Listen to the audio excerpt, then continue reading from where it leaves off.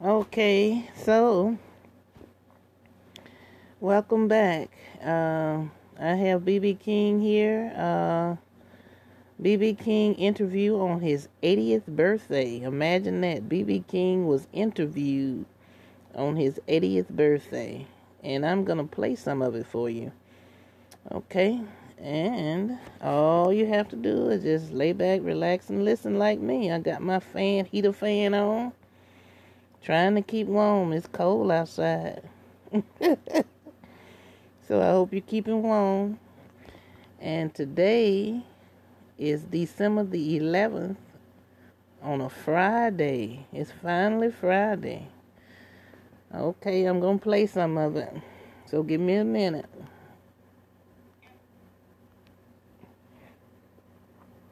Yes, I'm going to play some of this. All right.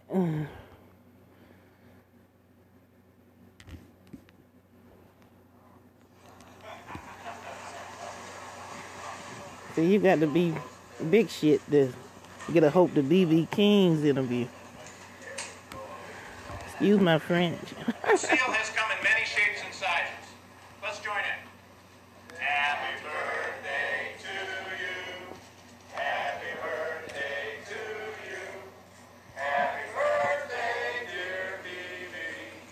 Happy birthday to you.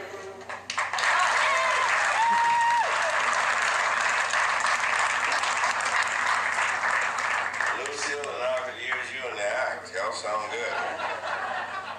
Hey, all right. How you feeling? I feel fine, thanks. Any comments for her?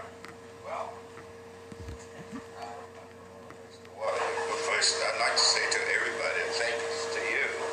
You know, you've been there for us before a lot of people even knew about us. Thank you. Thanks so much. And we want to thank He looks good to be 80 years old. everybody concerned. But ladies and gentlemen, I'd like to thank all of you for coming in. It makes me feel good to know that on my 80th birthday, I have a few dollars I can spend. No, just teasing. But I'm really grateful to all of you. It's been a long journey getting to be 80 years old, and been a happy one though. And my home state, as Tim mentioned, is a great state.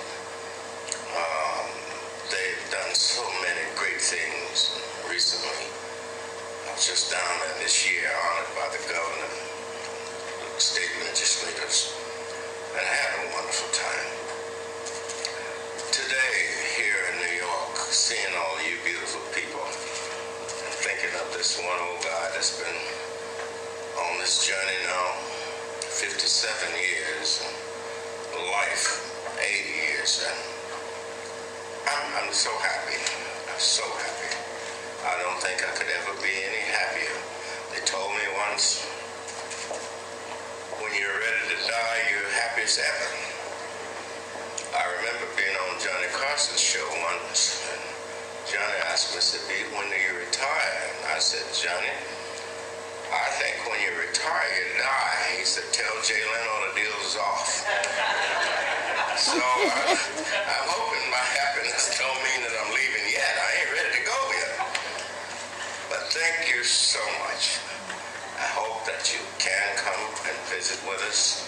I hope that you will spend a little time with us, and I believe it will be an enjoyable time.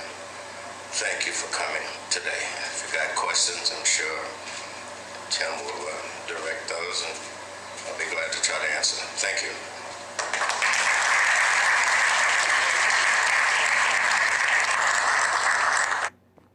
See, that's the kind of stuff you'll get on my podcast. Nothing but the REAL, real. So, go ahead and join. Okay, press that star. That way you can keep up with me. I mostly just put some on him, when I feel like it. But I just started, so I'll be on him quite regular. All right, have a good night. Hello, ladies and gentlemen. How you doing tonight? This is a cold night, freezing cold, and I hope you have some hot chocolate or a cup of coffee or a cappuccino, something like that, or whatever you like to drink. And I hope you're listening to me every night. So I have something here for you, and I hope you enjoy it.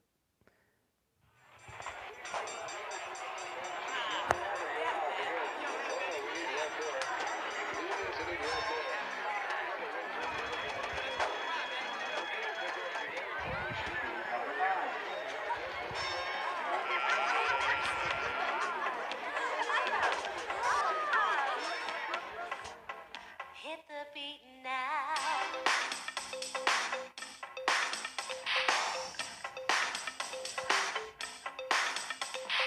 Lost in emotion.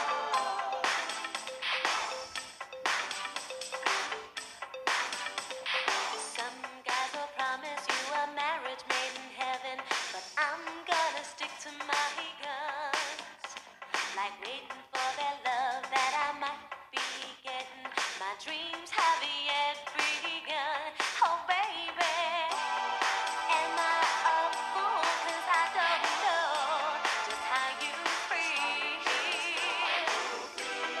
And this love for you, I can't conceal. Lost in emotion, telling you things you really should know. Baby, I'm lost in emotion. Am I a fool? At least my friends think so. Que sera, que sera. Yes, ladies and gentlemen, you heard it here first on Mr. Clean. Me and Mr. Clean is really keeping it spotless. Yes, how about that? I like that. Yes, ladies and gentlemen, you have now joined Mr. Clean. Me and Mr. Clean, we are keeping it spotless. So right now, what I'm going to do is let you invite you, yes, you, to hear the interview with Lisa. Let's listen to the Lisa that was in the Cult Jam. Well, she's not in the Cult Jam anymore. She went solo. But anyway, let's listen to this interview. Superstar, you can become known by just one name. But there is one Latina hip hop and R&B legend. She's so fierce, so fabulous. We have to say her name twice. Lisa burst onto the scene in the mid-'80s, made her mark in music with her Cult Jam bandmates. Their first single, I Wonder If I Take You Home, became an R&B smash and landed in the top 10 on the R&B charts. Well, that became familiar territory for the group because each time they released a song, they all turned into hits, and they still have music lovers moving and grooving today. I'm honored, and I'm pleased, and I'm very happy to welcome the legendary Lisa to JDTV. Hello! Hey. How are you? I'm okay. Really? I'm good. How are Thank you? you. Yes. How are you dealing with COVID-19? What's going on? Has it turned your world upside down like everybody else? Oh, of course. But, you deal with it. Whatever's handed to you, you hand it right back to God. And try to deal with it as best you can. Right now, my priority is making sure that my children are safe and healthy and okay. I hear this all the time, and I'm sure you've heard it once or twice too. I hear people say before there was J-Lo, there was Lisa. Do you feel like a trailblazer? Do you feel like you've been one of those people who have been able to walk through a door and leave it open for someone else? Listen, I'm honored that I'm considered such. I'm just here and I'm loving what I do and doing it as best I can. And if I have done anything to help anybody in this business or outside of this business, then I am humbled and I thank you all for giving me that title. But I really don't. I try not to focus on it because I just really truly love what I do. And that's all I can say. You keep your head down and you just do the work, and whatever opportunity, whatever blessing, whatever comes. this is the opportunity of a lifetime. I know there's so much talent out there that would love to be in my shoes. I thank God every day for it, but I try not to focus on any of that. I try to focus on what I'm doing and how much I love it and the energy that I get from my audience. That's all that matters. The first single that you released, "Take You Home," uh, was actually released twice. First overseas, then the DJ started picking it up and playing it here in the States, Yeah. and it exploded. Were you prepared at all for the kind of success that record was, the kind of success that was going to come with that record? See my face? No, I wasn't prepared. I didn't know what was going to go on, but all I ever wanted to do was to be on a stage and sing. So when that started to happen, it was pretty funny for me. You know, I was still working at Benetton, folding sweaters and doing register. And I remember the guys had to come, full force had to come and take me out of the store because I was nervous. I was like, but I have to pay bills. I got to take care of my family, you know. That's all I focused on. I didn't know. Just as long as I was able to sing for an audience, everything else to me was just whatever. Whatever, easy breezy. Well, people may not realize this. I certainly didn't. That you were really just a kid when you began recording. I was 13 when I met Full Force. You know, and I got in trouble too because when I went to that audition, I didn't go to school. I snuck out. And by the time I finally got to meet the guys and sing for them, it was past midnight. I got home, the cops were there waiting for me. So Oh my my mom God. was like, oh, where were you? You know, but I was a kid and I wanted to do this. And I made sure that I met the right people and I was at the right place at the right time because it was what I wanted. And everything that I've been through in this business, be it just emotionally, business-wise, whatever it is that I've been through, I wouldn't change a thing because that has made me who I am. So to me, it still is overwhelming and a dream. Well, being so young and getting a shot at making music, when you first got your foot in the door, did you have what kind of? I'm sure you had to have some trepidations about what you were getting yourself into, or maybe you were just carefree about it. You whatever comes. See, I was carefree about it because I didn't know anything about the business. All I knew was that I wanted to sing and I was a fan. I mean, one of the biggest fans of music and all kinds of music. So for me to get my foot in, I didn't know what I was getting into. So it was just open season for me. Once I got in, I started to learn. So you could say I basically grew up in the eyes of the public. You know, out there, I was 13 when I started, and I'm not even going to tell you what my age is today. Well, to me, watching you on television and in videos, you always came across to me as someone who was um, authentic and real. Was the persona of Lisa Lisa, was that who you really were, or was some of it record industry creation? On me, I remember it was a big fight when I had to wear that outfit for I Wonder If I Take You Home, the very first video. Because I'm a jeans and t-shirt kind of girl, but they wanted me in pink and they put me in that outfit and I was like, okay, and it took off from there. You know, everything was about, oh, it's got to be pink or it's got to be big, you know, and it's got to be, you know, glitzy. Well, you were also a trendsetter, though. I mean, the hair, long on top, short on the sides, long in the You want back. to talk about that haircut? Let's talk about it. Talk about that hair. Okay, yeah. So I come from a family of 10 brothers and sisters, right? The youngest. One mom, that's it. She raised all of us alone. Wow. And we had to do everything on our own. So there was no money. I used to cut my own hair. No. So that was an accident. I cut one side too short, so I kept cutting and I had a bald spot. So I had to let the hair grow. I had to let it grow, and I thought it kind of looked cute, so I just would shave one side, and the other side would stay. So that was actually created from a mistake. An incredible creation on accident. Yeah, it was a big accident, you know. It was nuts, but it stuck, and I liked it, and whatever. Well, I can remember my oldest brother Gary. I can remember one of his girlfriends from college had that same hair, and then had the parts on the side. And everything. I was like, you know, he had his very own Lisa Lisa. Let's talk about the song, which is one of my favorites, "All Cried Out."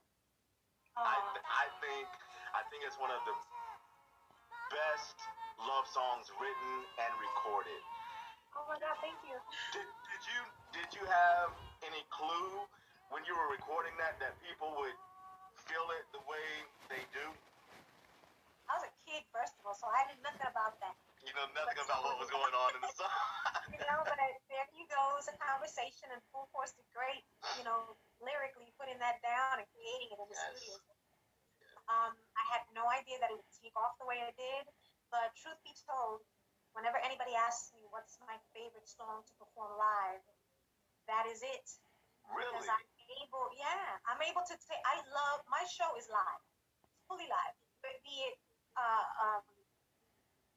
track to live, meaning I do everything track, you know, and the vocals are always live, but when I do my band shows, I like to take it as far as I can, so that song just goes.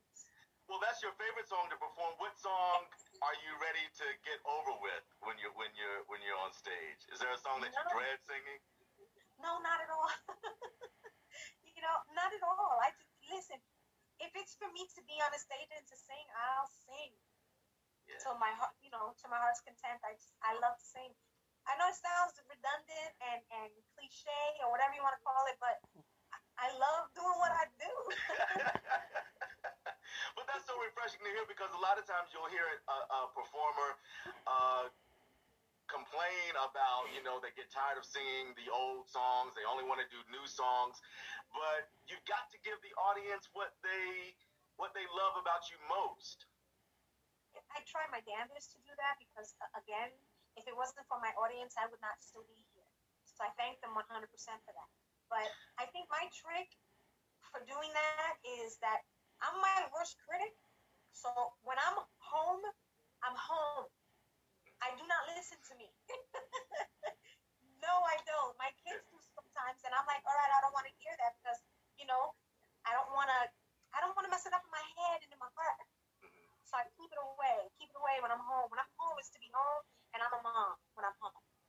You know, when I'm at work, full out. Well, that's special. That's probably very beneficial that you're able to clock out. Yeah, I have to. It keeps it fresh for me.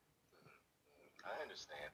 Well, the music industry and music tastes have certainly changed in the last couple of decades. I don't really understand what's going on in music right now. Do you? Hey, I got in the hot ass. Come on. Do you understand what is going on in this crazy music industry? It's unrecognizable sometimes. Yeah, you know, when they play the classics, yeah, you know, and when you notice that a lot of the artists today are doing remakes or retakes. They'll take an old track and make a new song out of it. That's what I love. I miss the sound and the times of originality and live music, and not in machines, you know? Yeah, and there seems to be a lack of melody and harmony and all of that stuff. Thank you. Yeah. I'm glad you said that. Yeah. Yeah. No melody, no reality. And when it comes to lyrics, you know, can I not have anything about, you know, forgive me, and this is my own opinion. Okay, take it as you wish. But I'm sick and tired of talking about shaking butts, you know, and this and that in the streets. I'm done. Okay, when I hear music, it's to make me happy. So you're not jamming to WAP in your car? Well, we got it. Yo, you got me. Yo, I have to say that that song, when I first heard it, I was like, you know what the hell? But I got it. And I love Cardi B. I love Cardi B. And I'm gonna put this out there now. She needs to call me because I want to do a collabo with her. Oh, that would be amazing. So if we as New Yorkers, you know. That would be amazing.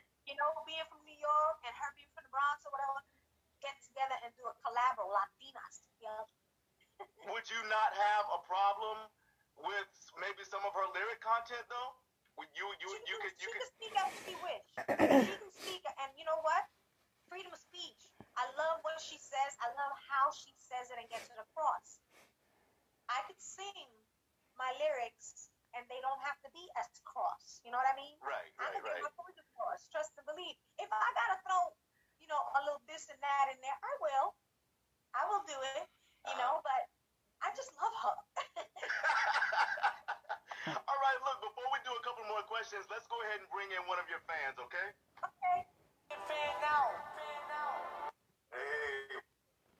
All right, ladies and gentlemen, I'm just gonna give you a taste. Not gonna let it continue to play until I get at least. You got to share my podcast. I mean, I got some good stuff I need to share with you, right? And I'm going to continue to watch it. Or do you want to continue to listen? That's the thing. Should I let them finish listening on the Mr. Clean show where we keep it clean around here? Let's see. I think we should. What's up, Joe? I'm good, man. This is that is the one and only Lisa. Hi. Amazing. How you doing? I'm wonderful. How are you? I'm doing great. Spending time with you is amazing. Thank you. Preston, Lisa, Preston he kind of works as my associate producer some days. So, but Preston, I wanted to fill you in. We were just talking about a possible collaboration with Lisa and Cardi B. Guess who likes to rock out to WAP in her car? No way. Well, yeah. I'm being some movement right now. Privately, it's all private. Even so, but I love her. I love her. I do too. Very authentic. Preston, what would you like to ask Lisa? Well, you know what? That's actually a perfect segue to my question. In recent years, we've seen a lot of Latino women like Cardi B coming into Black culture and having an impact on Black culture, but you did it at such an early age, so long ago. Did you realize then what impact you would have on urban music? Not at all. I really didn't focus on any of that. The record label didn't focus on the fact that I was the only female in the group. I was only 13 when I started with them, and a Latina, so they never focused on that. And they put all this stuff on me and makeup and stuff to make me look older than what I was. So I had no idea. Again, I so love what I do that didn't hit me until now. We had a lot of guys back there crushing on you, and we didn't realize how young you were at the time. But yeah, so I how that must have made you feel. She was just a baby. We were talking about that earlier. She was only 13, 14 years old. Yeah, I was, man. But it took when I first recorded, and the first two songs that I recorded in one night were "I Wonder If I Take You Home" and "Can You Feel the Beat." So I was 13 when those were being recorded. How instrumental would you say the group Full Force was into making Lisa and Cult Jam the kind of success that you guys became? Oh, they created us.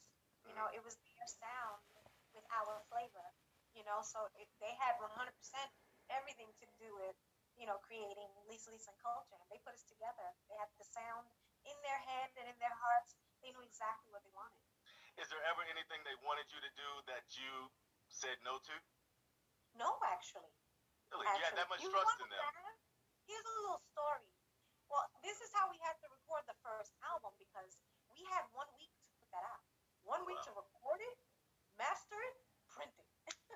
We were on the road, and they were like, "You guys, it's a hit." Columbia came to us and album out. So as we would hit the next city, it would be like 5:30 in the morning. We'd get off the tour bus. I'd go straight to my hotel room and try to go to sleep.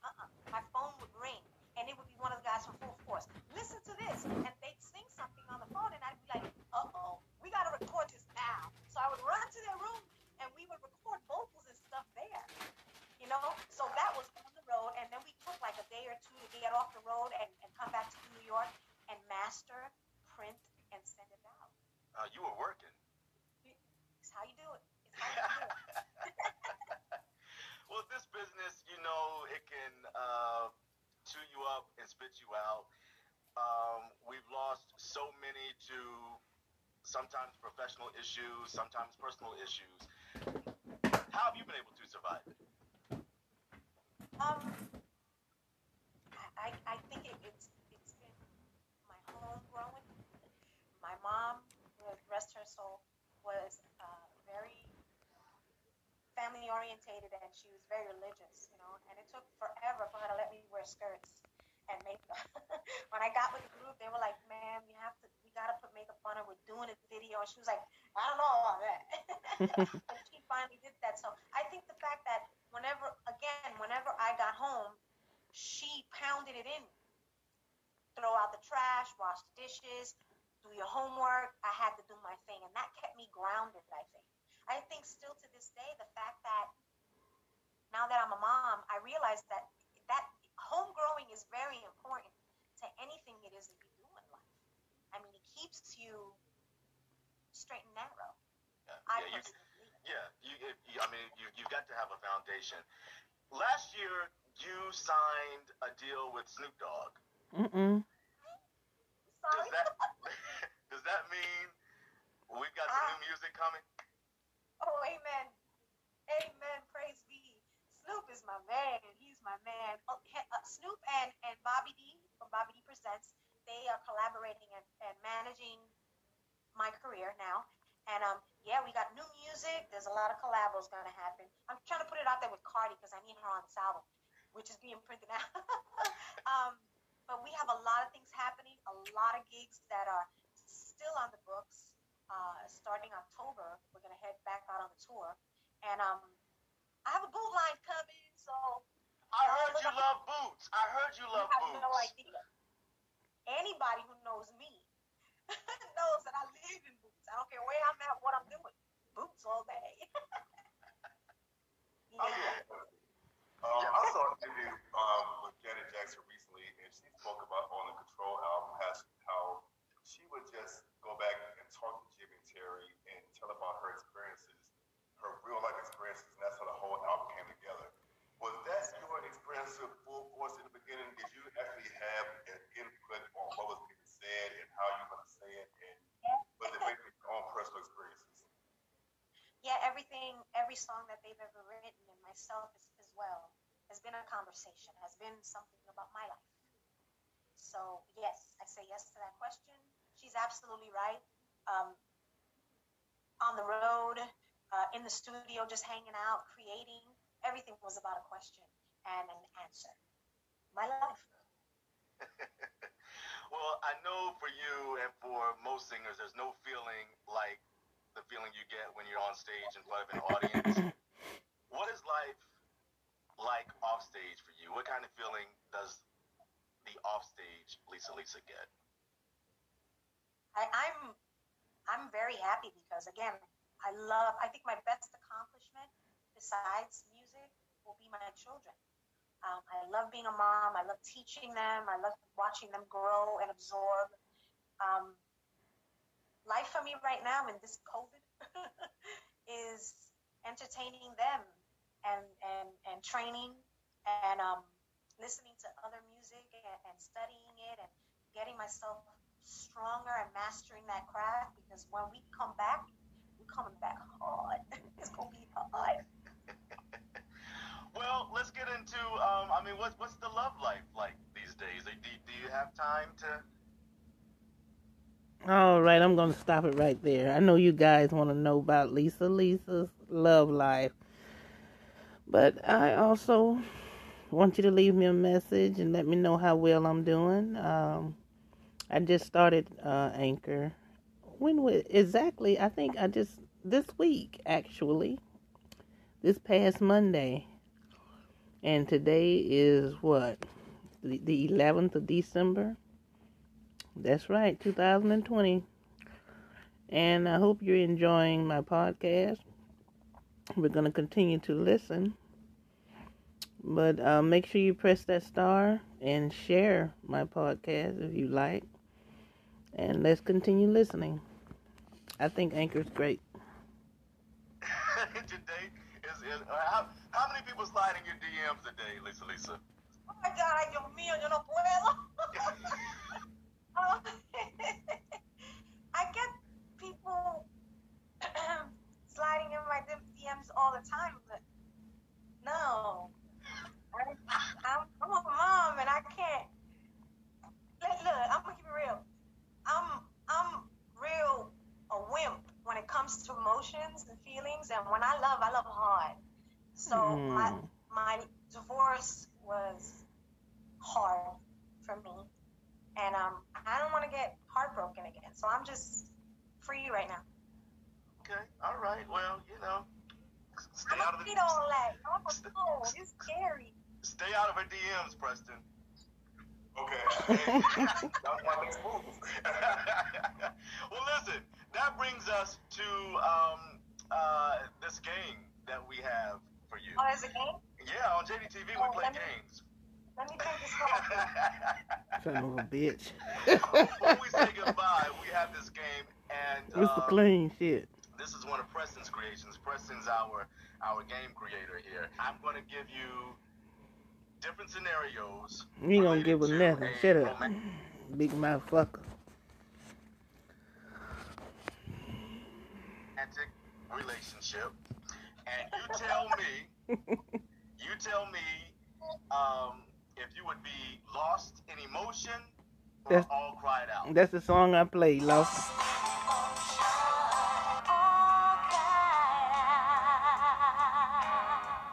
So question number one, scenario number one.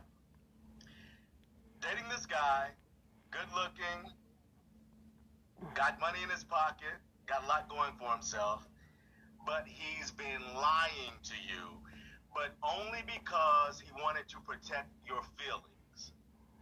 Would that have you lost in emotion or all cried out? All cried out. I'm not lost in emotion with that. I'm all cried out. I'm done. I told you. Don't lie to me. But he didn't want to hurt your feelings. Let's leave. I can't. If I find something out, you're done. Okay.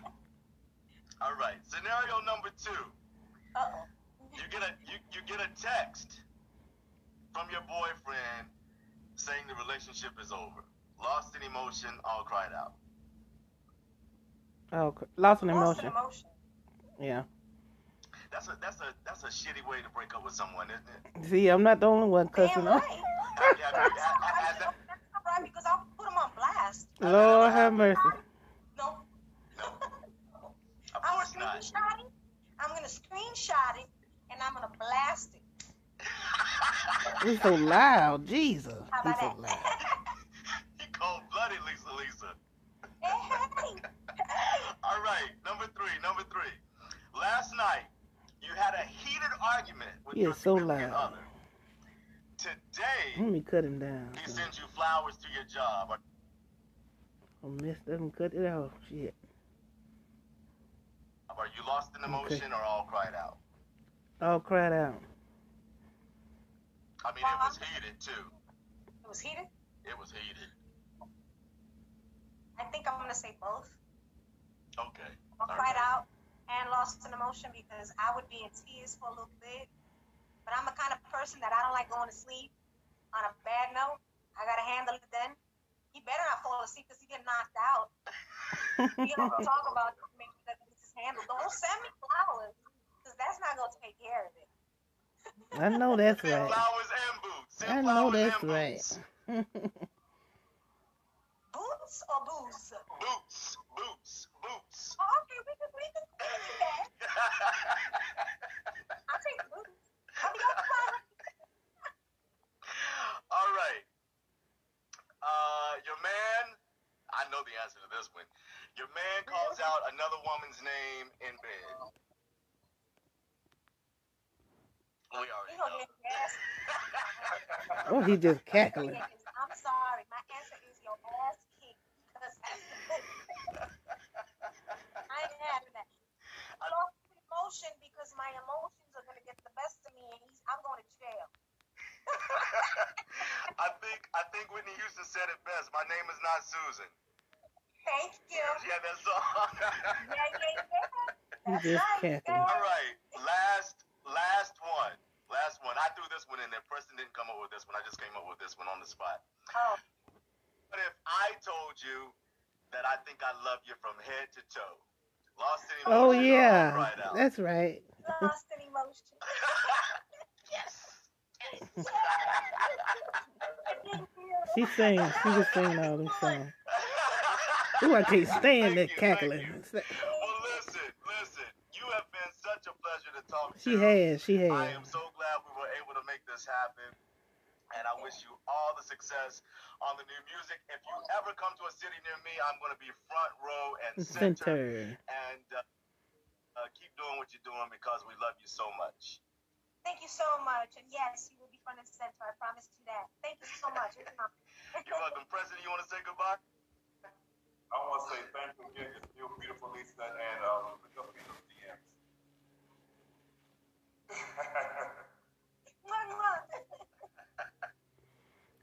That'll do it, ladies and gentlemen. That will do it. Lisa. Still beautiful. Let me see. I would like to play her song, All Cried Out, or he mentioned a different one as well. Let me see which one is that.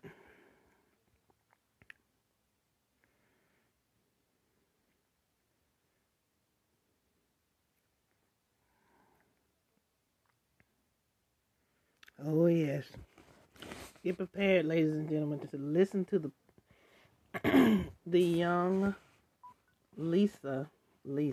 And I mean, she sounds great too. For the ones who wasn't listening to her as a teen or as a preteen, this is her right here. And everybody was crazy about this song. Everybody had this song on their Walkman.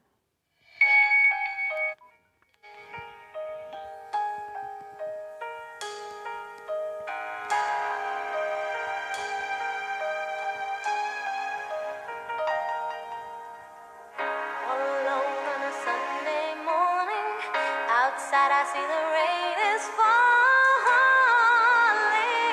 Whoa.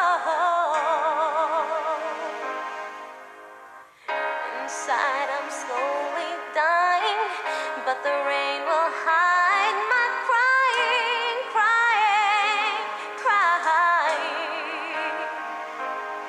And don't you know my tears will burn the pillow? Set this place on fire, 'cause I'm tired of your lies. All I needed was a simple hello,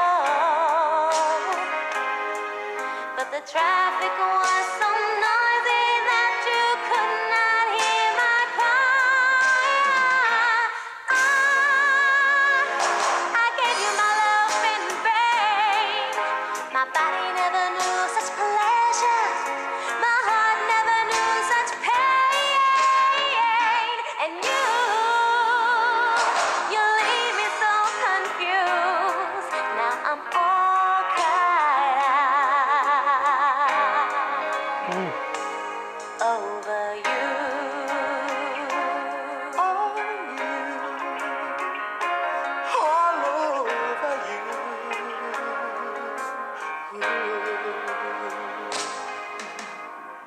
Never wanted to see things your way. I had to go astray. Oh, why was I such a fool? Now I see that the grass is greener. Is it too late for me to find my way home? How could I be so wrong? Leaving me all alone. Don't you know the heart will cause an inferno? Romance up in flames. Why should I take the blame? You were the one who left me neglected. Apology not accepted. Add me to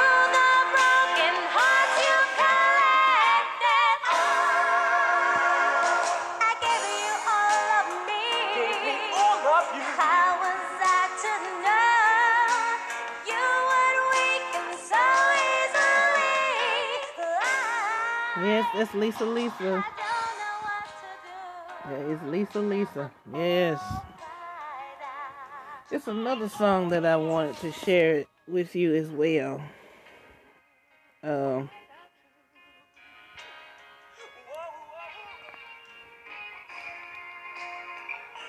let's see what it is.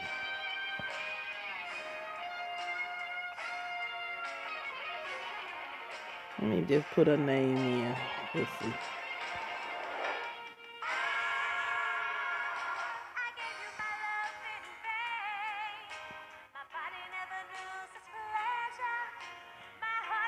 Because we are live right now, ladies and gentlemen.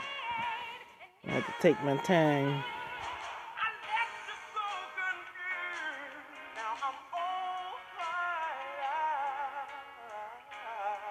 Oh, this my, oh God, yes. This the one.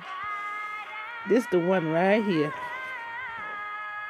This the one coming next.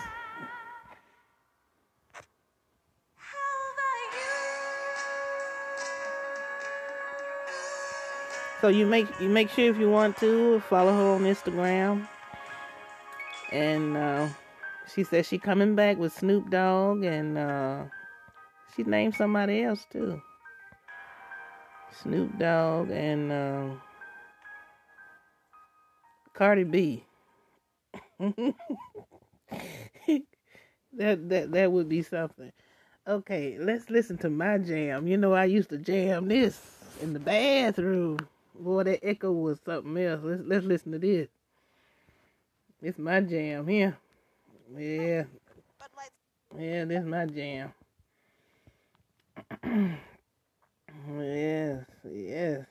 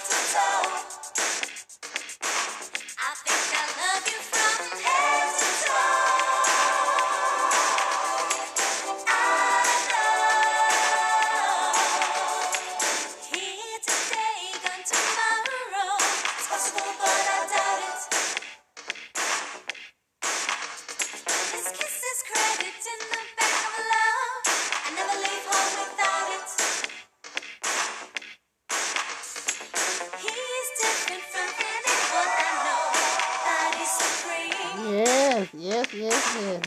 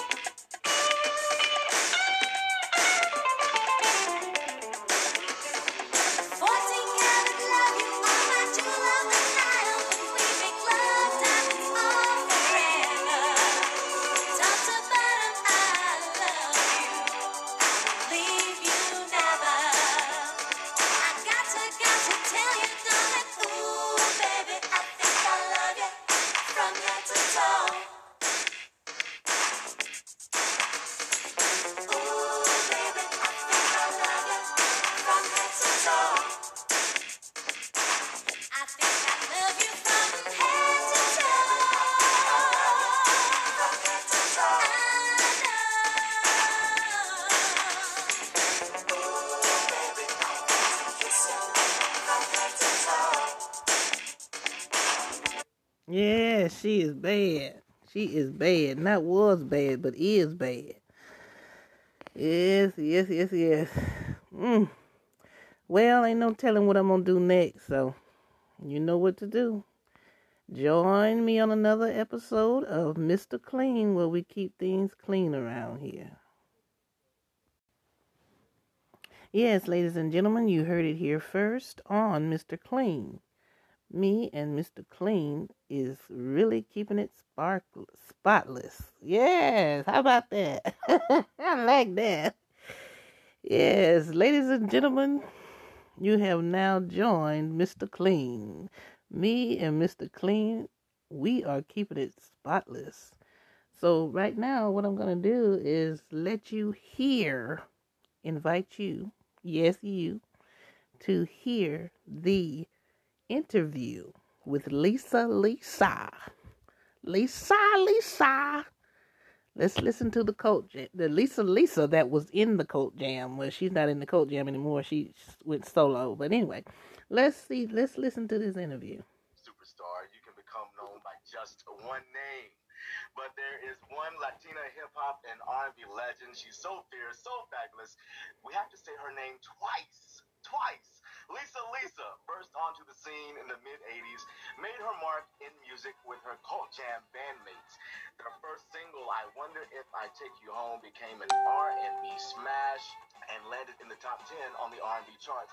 Well, that became familiar territory for the group because each time they released a song, they all turned into hits, and they still have music lovers moving and grooving today. I'm honored, and I'm pleased, and I'm very happy to welcome the legendary Lisa to JDTV. Hello! Hey. How are you? I'm okay. Really? I'm good. How are Thank you? you. Yes. How are you dealing with COVID-19? What's going on? Has it turned your world upside down like everybody else? Oh, of course. But, you deal with it. Whatever's handed to you, you hand it right back to God. And try to deal with it as best you can. Right now, my priority is making sure that my children are safe and healthy and okay. I hear this all the time, and I'm sure you've heard it once or twice too. I hear people say before there was J-Lo, there was Lisa. Do you feel like a trailblazer? Do you feel like you've been one of those people who have been able to walk through a door and leave it open for someone else? Listen, I'm honored that I'm considered such. I'm just here and I'm loving what I do and doing it as best I can. And if I have done anything to help anybody in this business or outside of this business, then I am humbled and I thank you all for giving me that title. But, I try not to focus on it because I just really, truly love what I do. And that's all I can say. You keep your head down and you just do the work, and whatever opportunity, whatever blessing, whatever comes. Yeah, and it's all a blessing for me because this is the opportunity of a lifetime. I know there's so much talent out there that would love to be in my shoes. I thank God every day for it, but I try not to focus on any of that. I try to focus on what I'm doing and how much I love it and the energy that I get from my audience. That's all that matters. The first single that you released, Take You Home, was actually released twice. First overseas, then the DJ started picking it up and playing it here in the States. Yeah. And it exploded. Were you prepared at all for the kind of success that record was, the kind of success that was going to come with that record? See my face? No, I wasn't prepared. I didn't know what was going to go on, but all I ever wanted to do was to be on a stage and sing. So when that started to happen, it was pretty funny for me. I was still working at Benetton, folding sweaters and doing register. And I remember the guys had to come, full force had to come and take me out of the store because I was nervous. I was like, but I have to pay bills. I got to take care of my family, That's all I focused on. I didn't know. Just as long as I was able to sing for an audience, everything else to me was just whatever. Whatever, easy breezy. Well, people may not realize this. I certainly didn't. That you were really just a kid when you began recording. I was 13 when I met Full Force. you know, and I got in trouble too because when I went to that audition, I didn't go to school. I snuck out. And by the time I finally got to meet the guys and sing for them, it was past midnight. I got Mm. home, the cops were there waiting for me. So Oh my my mom was God. like, "Oh my God, where were you?" You know, but I was a kid and I wanted to do this. And I made sure that I met the right people and I was at the right place at the right time because it was what I wanted. And everything that I've been through in this business, be it just emotionally, um, business wise, whatever it is that I've been through, I wouldn't change a thing because that has made me who I am. So to me, it still is overwhelming and a dream. Well, being so young and getting a shot at making music, when you first got your foot in the door, did you have what kind of? I'm sure you had to have some trepidations about what you were getting yourself into, or maybe you were just carefree about it. You whatever comes. See, I was carefree about it because I didn't know anything about the business. All I knew was that I wanted to sing and I was a fan. I mean, one of the biggest fans of music and all kinds of music. So for me to get my foot in, I didn't know what I was getting into. So it was just open season for me. Once I got in, I started to learn. So you could say I basically grew up in the eyes of the public, you know, out there. I was 13 when I started, and I'm not even going to tell you what my age is today. Well, to me, watching you on television and in videos, you always came across to me as someone who was um, authentic and real. Was the persona of Lisa Lisa, was that who you really were, or was some of it record industry creation? On me, I remember it was a big fight when I had to wear that outfit for I Wonder If I Take You Home, the very first video. Because I'm a jeans and t-shirt kind of girl, but they wanted me in pink and they put me in that outfit, and I was like, okay, and it took off from there. You know, everything was about, oh, it's got to be pink or it's got to be big, you know, and it's got to be, you know, glitzy. Well, It was all you were also a trendsetter, though. I mean, was it? the hair, the long on top, short on the sides, long in the You want back. to talk And about that haircut? let's talk about Let's it. talk about that hair. Okay, yeah. So I come from a family of 10 brothers and sisters, right? The youngest. One one mom, that's it. She raised all of us alone. Wow. And yeah, and we had to do everything on our own. So there was no money. I used to cut my own hair. No. So that was an accident. I cut one side too short, so I kept cutting and I had a bald spot. So I Mm. had to let the hair grow. I had to let it grow, and I thought it kind of looked cute, so I just would shave one side and the other side would stay. So that was actually created from a mistake. Mm. Check that out. An incredible creation on accident. Yeah, it was a big accident, you know, it was nuts, but it stuck and I liked it and whatever. Well, I can remember my oldest brother Gary. I can remember one of his girlfriends from college had that same hair, and then had the parts on the side. And everything. It was like, you know, he had his very own Lisa Lisa. Me too. Let's talk about the song, which is one of my favorites, "All Cried Out." I think it's one of the best love songs written and recorded. Oh my God, thank you. Did you have any clue when you were recording that people would feel it the way they do? I was a kid, first of all, so I knew nothing about that. You know nothing about what was going on in the song. You know, but there you go. It was a conversation, and Full Force did great, you know, lyrically putting that down and creating it in the Yes. studio. I had no idea that it would take off the way it did, but truth be told, whenever anybody asks me what's my favorite song to perform live, that is it. Really? Because I'm able to take, I love, my show is live, fully live, but be it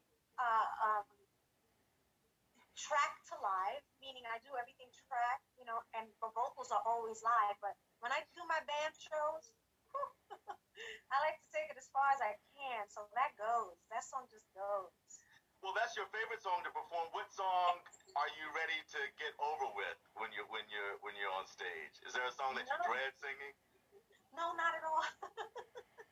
You know, not at all. I it's for me to be on a stage and to sing, I'll sing Yeah. till my heart, to my heart's content. I love to sing. I know it sounds redundant and cliche or whatever you want to call it, but I love doing what I do. But that's so refreshing to hear, because a lot of times you'll hear a performer complain about, they get tired of singing the old songs. They only want to do new songs. But you've got to give the audience what they love about you most.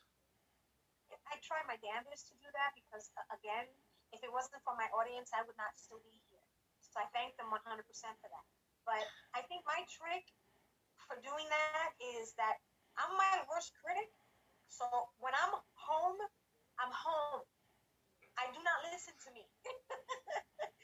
No, I don't. My kids do sometimes, and I'm like, all right, I don't want to hear that because, I don't want to mess it up in my head and in my heart.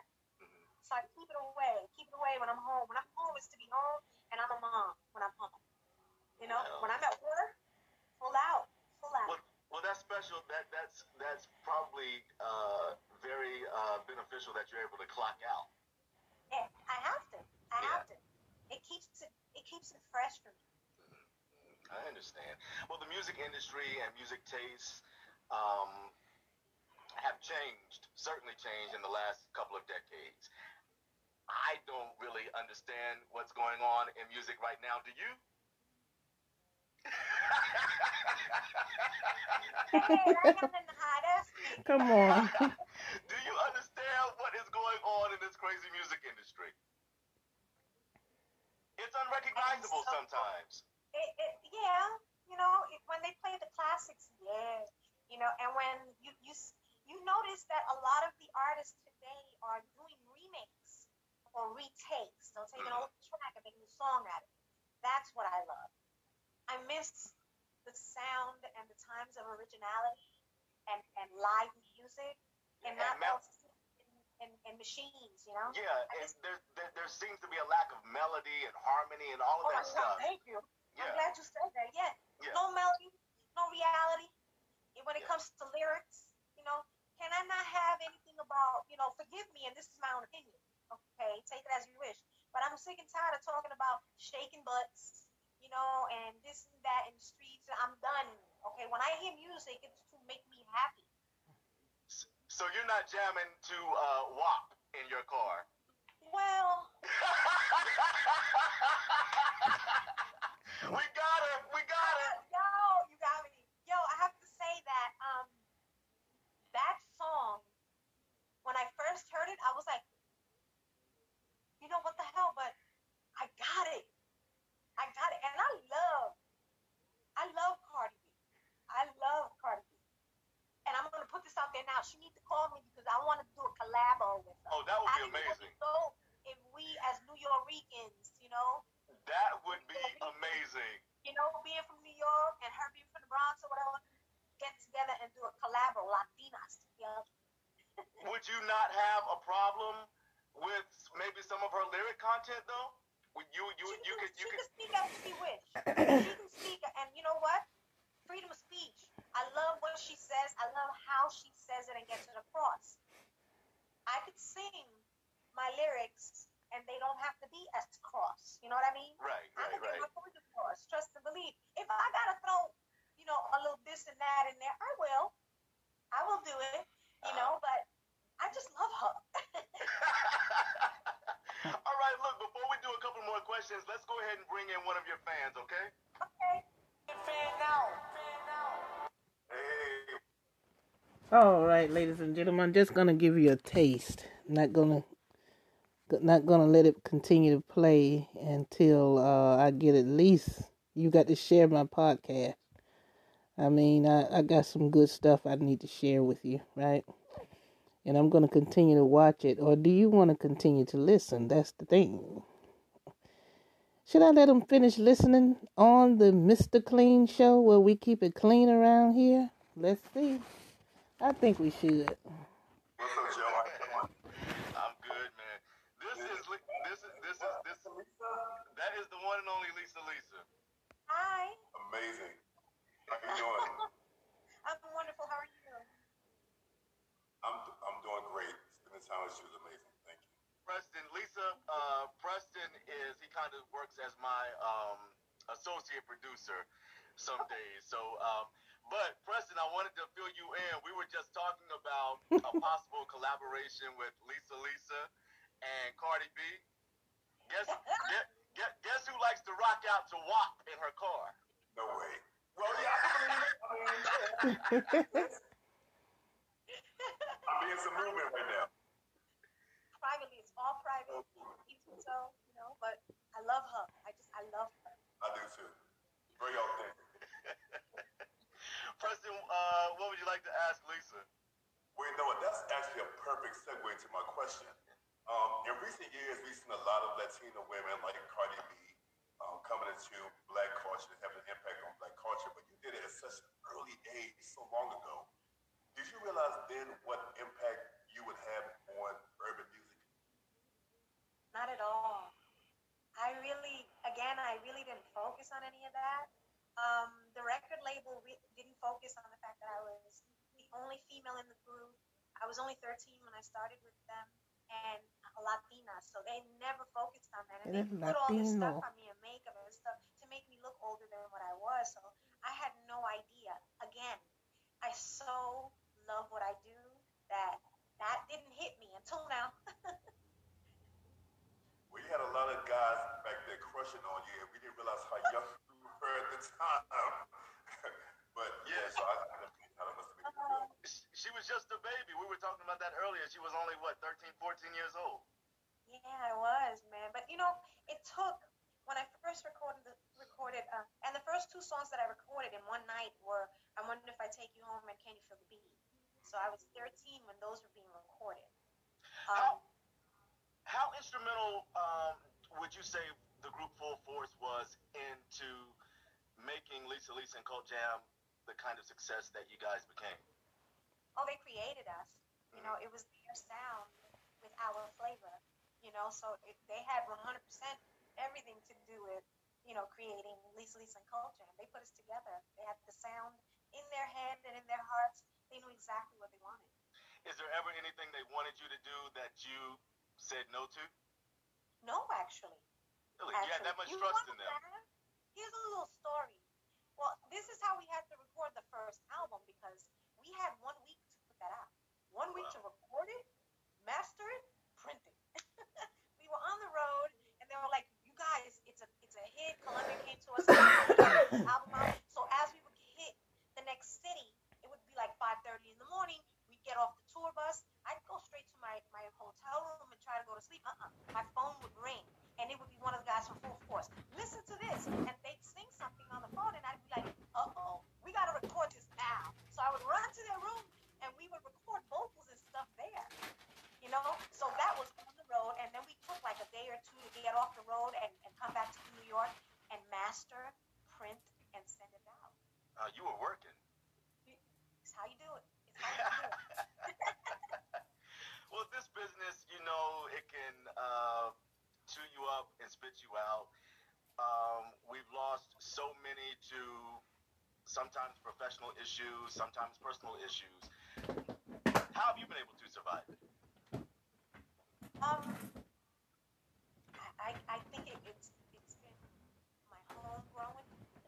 My mom, rest her soul, was very family orientated, and she was very religious, you know, and it took forever for her to let me wear skirts and makeup. When I got with the group, they were like, "Ma'am, we gotta put makeup on her. We're doing a video." And she was like, "I don't know about that."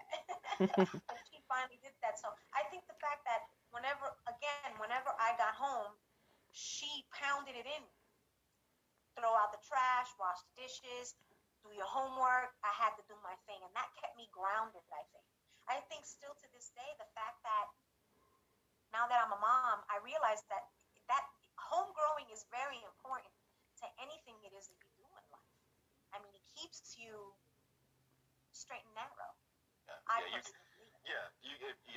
You've got to have a foundation. Last year, you signed a deal with Snoop Dogg. Sorry? Does that mean we've got some new music coming? Oh, amen. Amen. Praise be. Snoop is my man. He's my man. Snoop and Bobby D from Bobby D career now. And yeah, we got new music. There's a lot of collabos gonna happen. I'm trying to put it out there with Cardi because I need her on this album, which is being printed now. But we have a lot of things happening, a lot of gigs that are still on the books. Starting October, we're gonna head back out on the tour, and I have a boot line coming. So I heard you love boots. I heard you love have boots. no idea. Anybody who knows me knows that I live in boots. I don't care where I'm at, what I'm doing. Boots all day. Oh, yeah. I saw an interview with Janet Jackson recently, and she spoke about on the Control album how she would just go back and talk to Jimmy Terry and tell about her experiences, her real life experiences, and that's how the whole album came together. Was that your experience with Full Force in the beginning? Did you actually have an input on what was being said and how you were going to say it, and was it based on your own personal experiences? Yeah, every song that they've ever written, and myself as well, has been a conversation, has been something about my life. So yes, I say yes to that question. She's absolutely right. On the road, in the studio, just hanging out, creating, everything was about a question and an answer. My life. Well, I know for you and for most singers, there's no feeling like the feeling you get when you're on stage in front of an audience. What is life like off stage for you? What kind of feeling does the off stage Lisa get? I'm very happy because again, I think my best accomplishment besides music will be my children. I love being a mom. I love teaching them. I love watching them grow and absorb. Life for me right now in this COVID is entertaining them and training and listening to other music and studying it and getting myself stronger and mastering that craft, because when we come back, we're coming back hard. It's gonna be hard. Well, let's get into what's the love life like these days? Do you have time to? All right, I'm going to stop it right there. I know you guys want to know about Lisa's love life. But I also want you to leave me a message and let me know how well I'm doing. I just started Anchor. Exactly? I think this week, actually. This past Monday. And today is what? The 11th of December? That's right, 2020. And I hope you're enjoying my podcast. We're going to continue to listen. But make sure you press that star and share my podcast if you like. And let's continue listening. I think Anchor's great. Today is how many people slide in your DMs a day, Lisa? Oh my God, ay Dios mío, yo no puedo. I get people sliding in my DMs all the time, but no. I'm a mom and I can't. Look, I'm gonna keep it real. I'm real a wimp when it comes to emotions and feelings, and when I love hard. So my divorce was hard for me, and I don't want to get heartbroken again. So I'm just free right now. Okay, all right. Well, stay I'm out of the. all that. Oh, it's scary. Stay out of her DMs, Preston. Okay. That was my next move. Well, listen, that brings us to this game that we have for you. Oh, there's a game? Yeah, on JDTV we play games. Let me take this off. Son of a bitch. Before we say goodbye, we have this game, and Mr. Clean shit. this is one of Preston's creations. Preston's our game creator here. I'm going to give you different scenarios. You ain't gonna give us related to nothing. a Shut up. romantic Big motherfucker. relationship, and you tell me if you would be lost in emotion or all cried out. That's the song I played, Lost.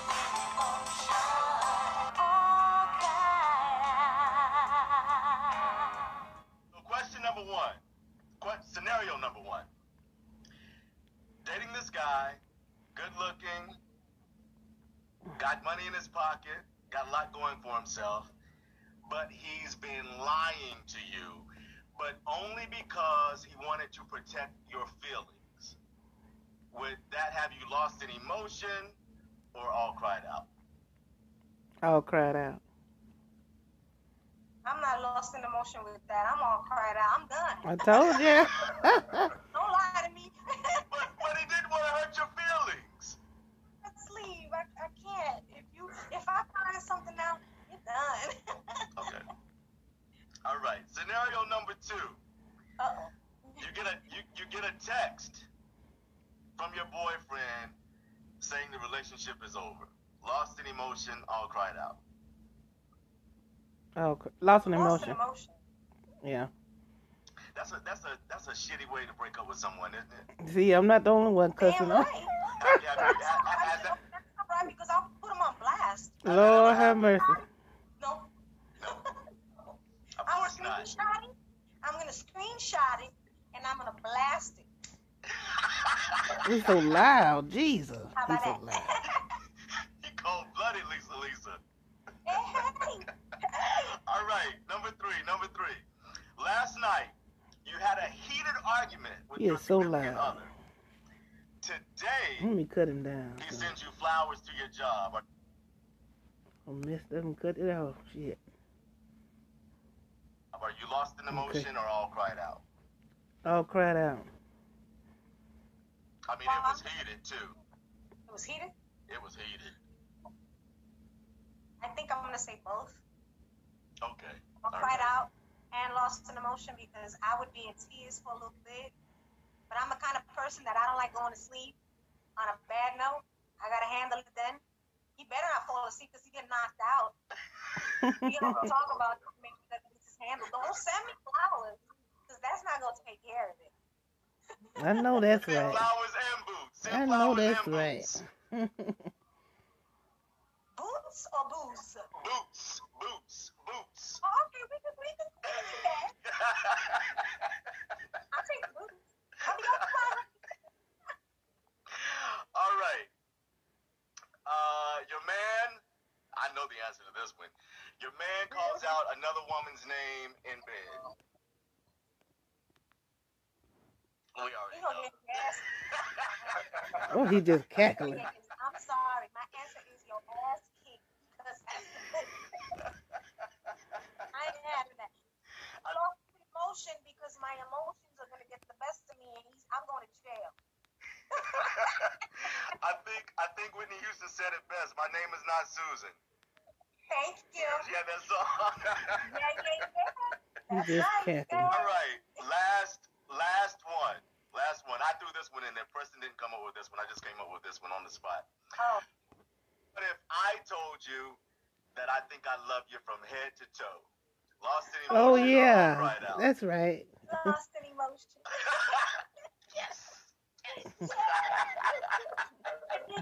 She sings. She just sing all them songs. Ooh, I can't stand that Thank cackling. you. Well, listen.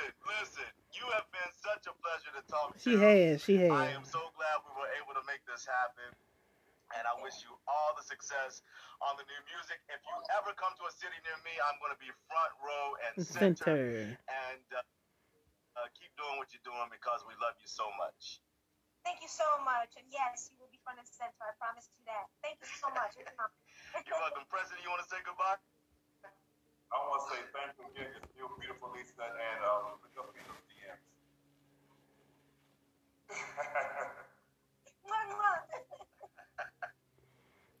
That'll do it, ladies and gentlemen. That will do it. Lisa. Still beautiful. Let me see. I would like to play her song, All Cried Out, or he mentioned a different one as well. Let me see which one is that.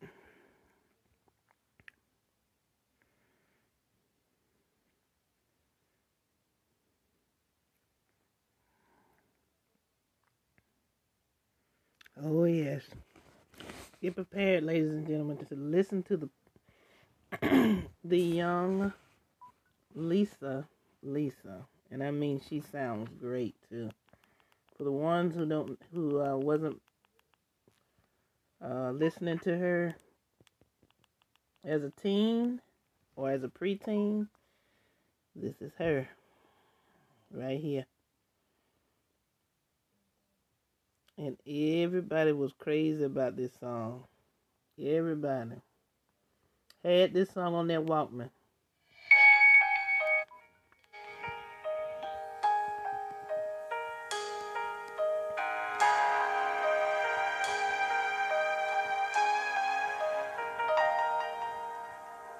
All alone on a Sunday morning, outside I see the rain is falling. Whoa. Inside I'm slowly dying, but the rain will hide my crying, crying, crying. And don't you know my tears will burn the pillow? Set this place on fire, 'cause I'm tired of your lies. All I needed was a simple hello. But the traffic was so noisy that you could not hear my cry. I gave you my love in vain. My body never knew such pleasure. My heart never knew such pain. And you leave me so confused. Now I'm all cried out over you. All over you.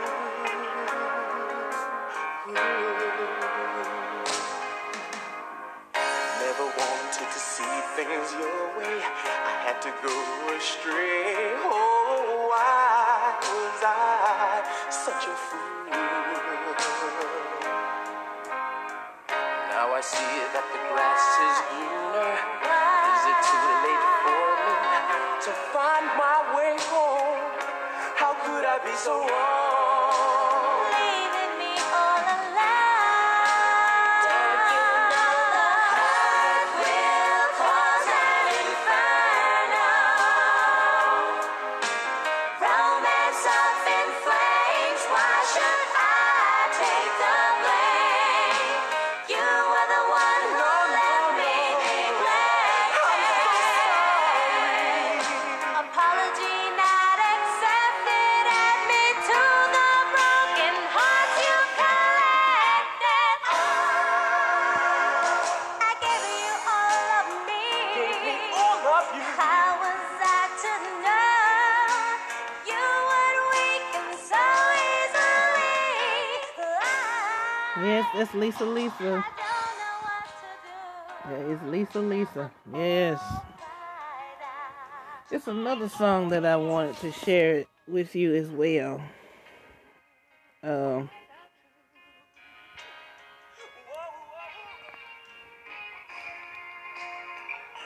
Let's see what it is.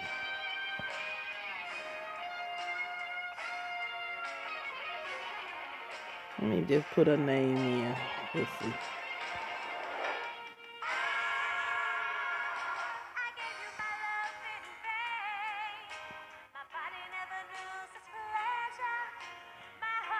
Because we are live right now, ladies and gentlemen.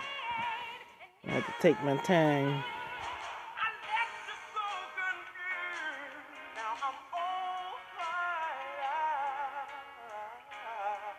Oh, this my, oh God, yes. This the one.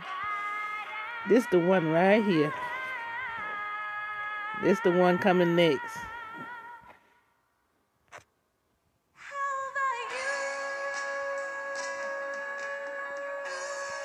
So you make sure if you want to follow her on Instagram. And she said she coming back with Snoop Dogg, and she named somebody else too. Snoop Dogg and Cardi B. That would be something. Okay, let's listen to my jam. You know, I used to jam this in the bathroom. Boy, that echo was something else. Let's listen to this. It's my jam here. Yeah. Yeah, this is my jam. Yes, yes.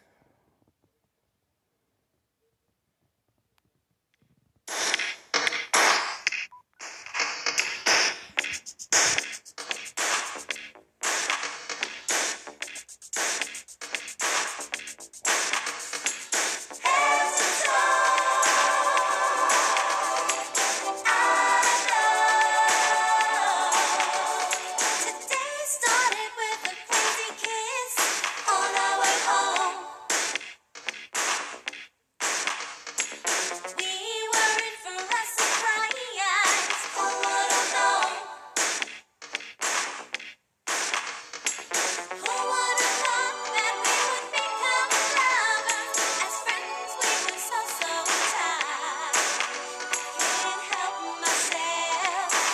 You make me feel so right. I got to tell you, darling, ooh, baby, I think I love you from head to toe. Ooh, baby, I think I love you from head to toe. I think I love you from head to toe.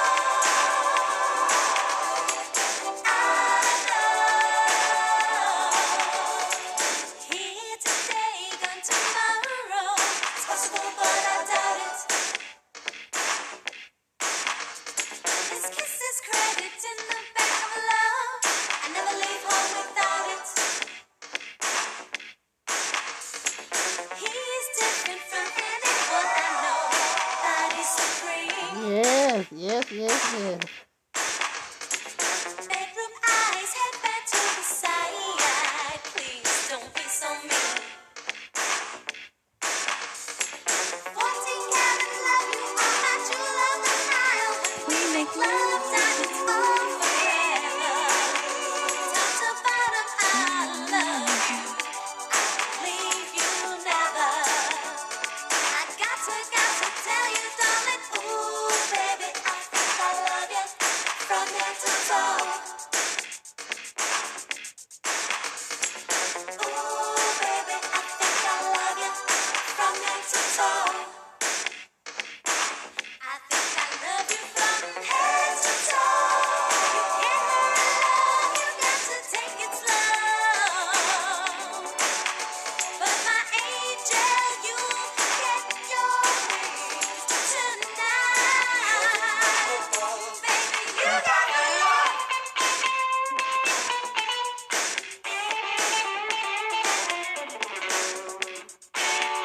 Mm-mm.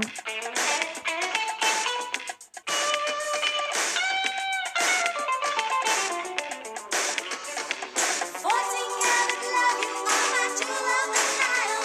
We make love diamonds all forever. Top to bottom, I love you. Leave you never. I got to tell you, darling, ooh, baby, I think I love you from head to toe. Ooh, baby, I think I love you from head to toe. I think I love you from head to toe. From head to toe. I know. Ooh, baby, I want to kiss you from head to toe.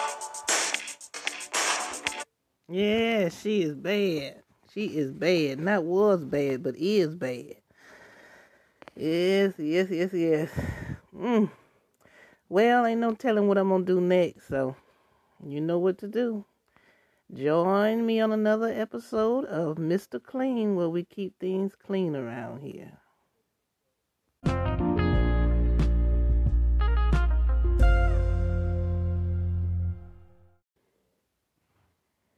Well, ladies and gentlemen, we have a surprise here. And let's see.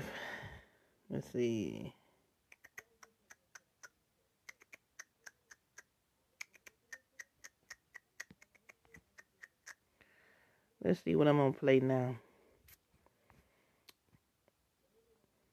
What you gonna play now? Bobby? I don't know. But whatsoever I play, it got to be funky. Let me see. Well, let me see. What shall I play? No, I don't want to hear that. I don't want to hear that. They don't even have a damn pause button on this shit. They should have a goddamn pause button, but I'm live. Yes, that go to show you. This is the real thing right here, baby. Ain't no playing on this. This is the real thing. I guess I'm gonna have to look him up. He's bad. I had him in my playlist. I got so much stuff in my playlist, it's a shame.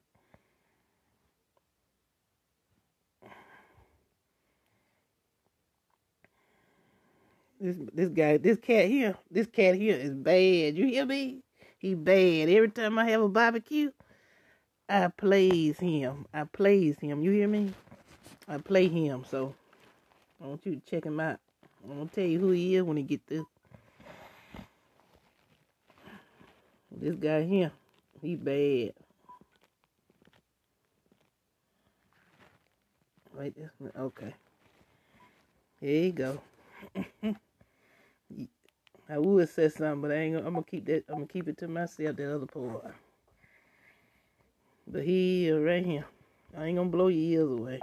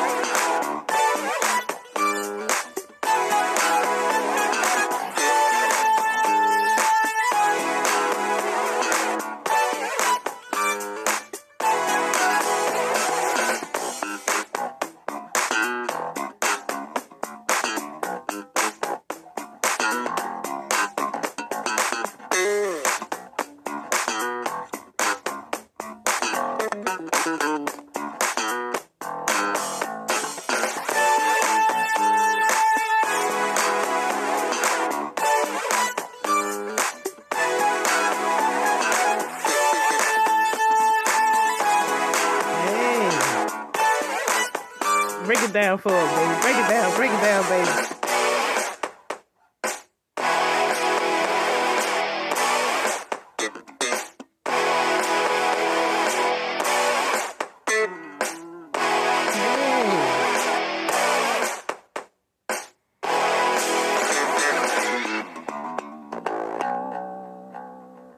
All right now. All right.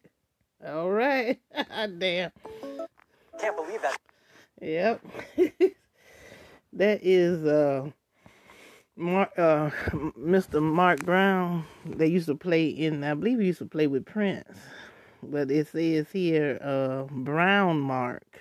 And when I first heard him play, because I was looking up the song Let's Work, and I saw him playing on YouTube. So I went on the computer and was looking, and come to find out, I saw B Mark and everything, and I said, oh my goodness, I got to add him to my playlist. And it sounds so much better on, on your speaker or whatever, And when I play it at the barbecue, you should see about that dance.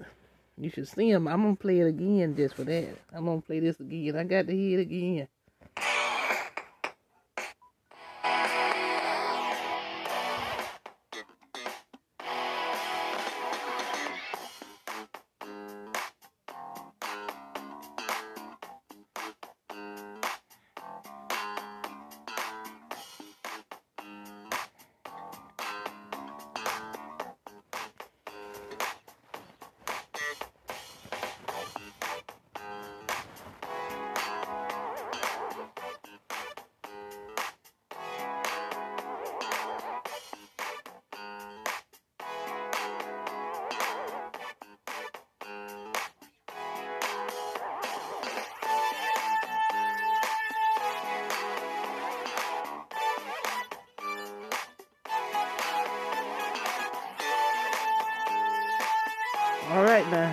Take it to the bridge. Take it to the bridge, baby. Take it to the bridge. Good.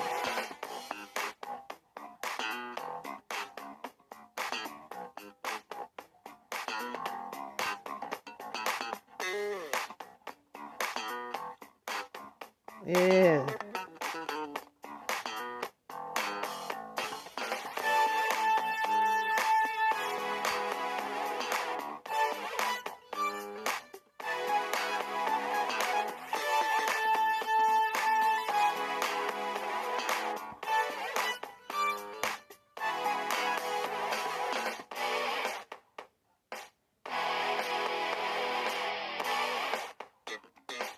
Yeah.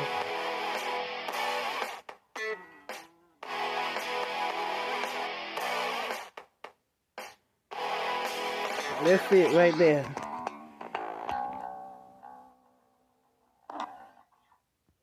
Thanks again, baby. Thanks again. Oh, this somebody else want to play. Uh-oh. Who is this? They just bust in on my podcast. Excuse me.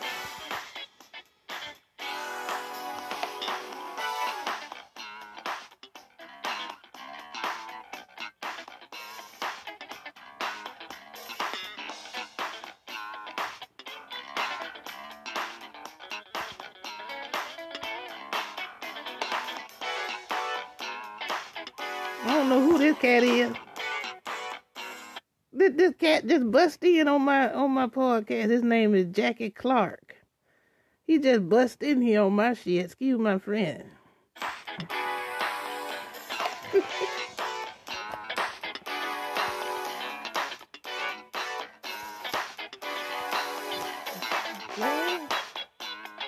Uh-oh. Come on.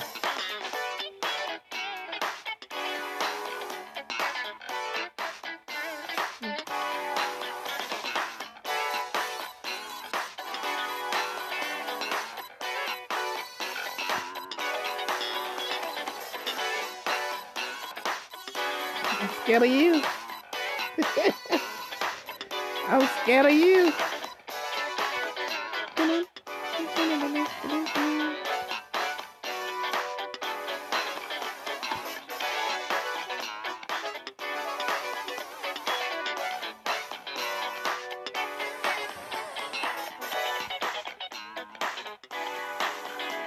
Mm-mm.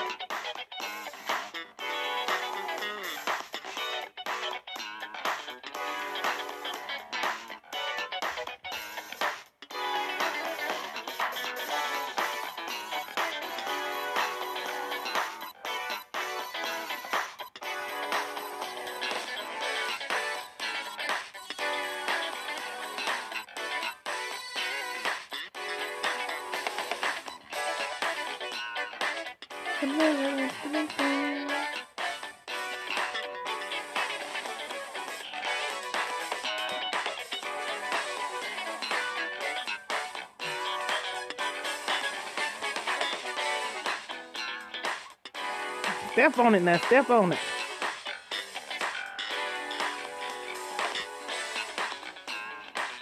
We're going to put Prince up here in a minute. Ooh, God bless his soul, baby. Rest in peace.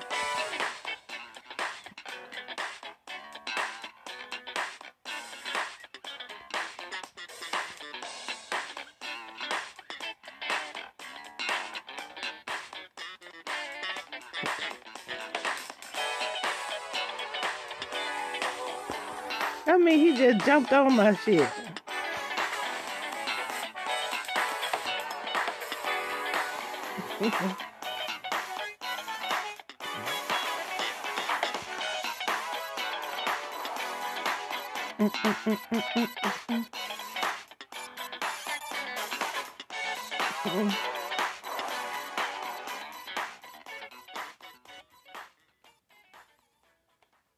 I mean, he just literally jumped on my podcast. He was not in the program. He was not in the lineup. But I enjoyed it, so I guess I will add him to my I add him to instrumentals, I guess, or either bass. I can't add him to bass, but I can add him to. I can't add him to bass, and I can't add him to funk because I got Mr. Brown Mark on the funk. I told you I was gonna play something funky. Ladies and gentlemen, I have another treat for you. And this young lady is the best I've seen yet.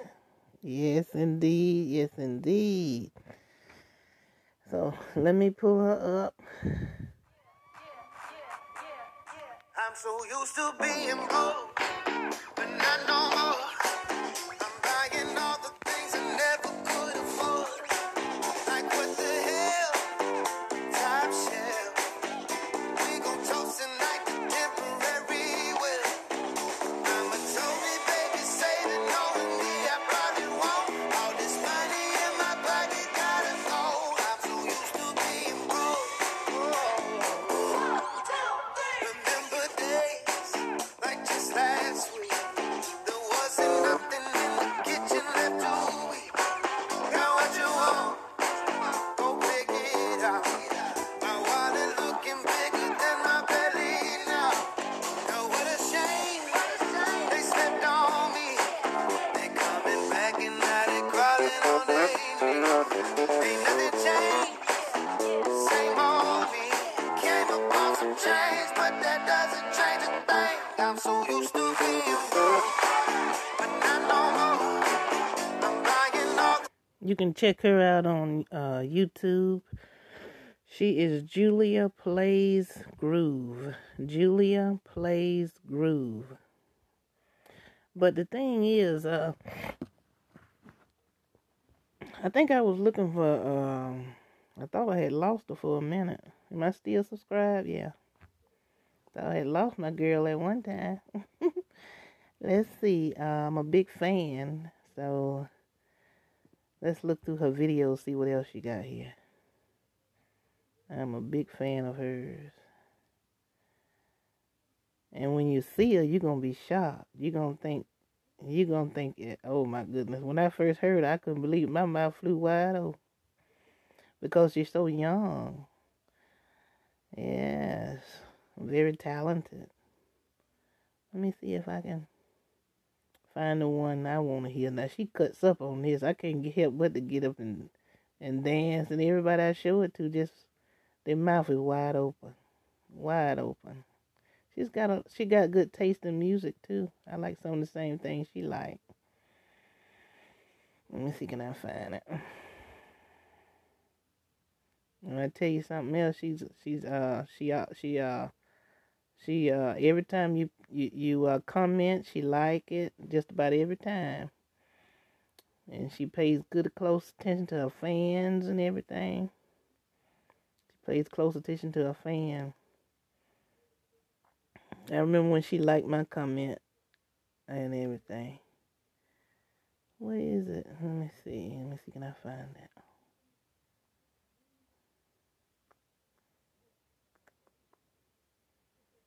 So she cuts up on this. Let's see. There it is. Here it is. I hope you got your seatbelt on. I hope you got your seatbelt on. I would say bells and whistles, but no. I hope you got your seatbelt on. We made USA. You won't get no commercial in on this one.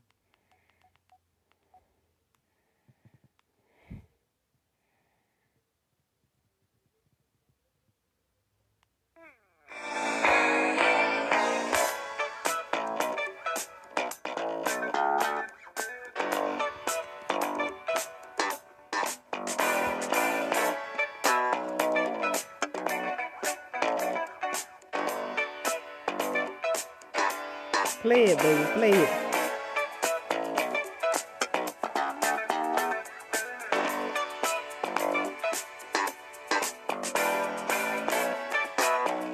I can almost hear Luther singing too. She's so damn good. Listen.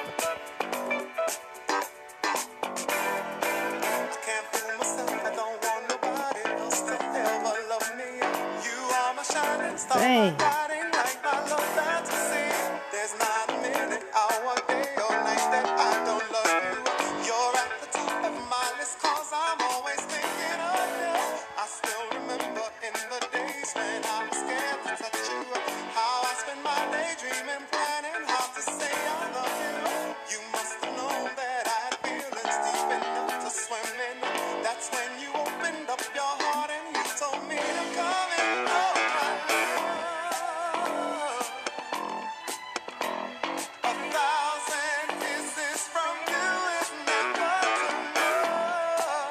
Set it on fire, sugar. Set it on fire. I just don't wanna stop. Oh, my love. A million days in your arms is never enough. I just don't wanna stop. Too much, never too much, never too much, never too much.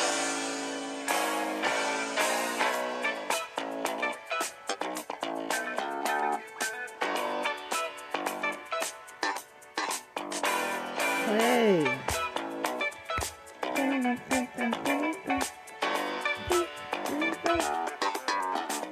Get it, baby.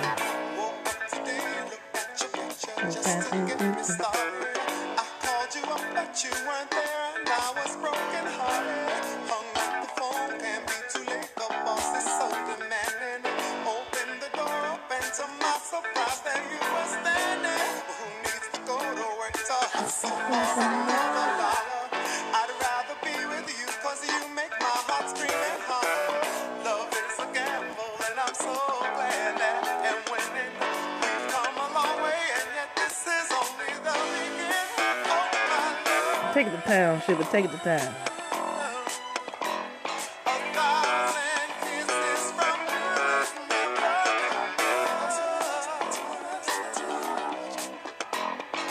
I just don't wanna stop.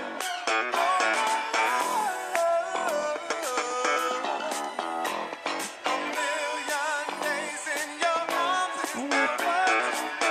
Take it to town, sugar. And I just don't wanna stop.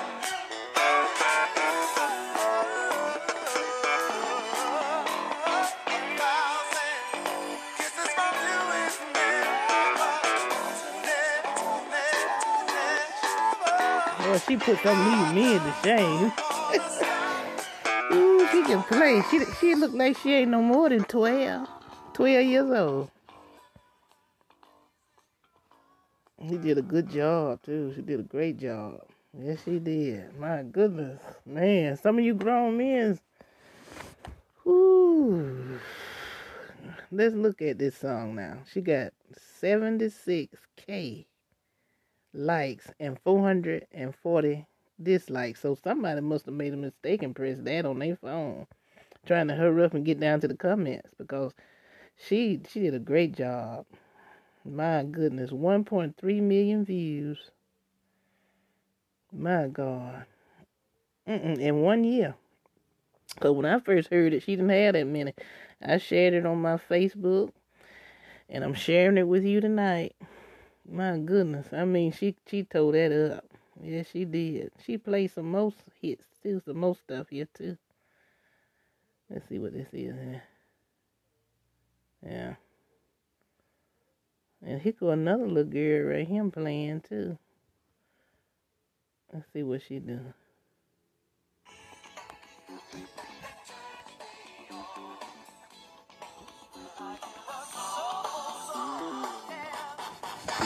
I like soul with a capital S.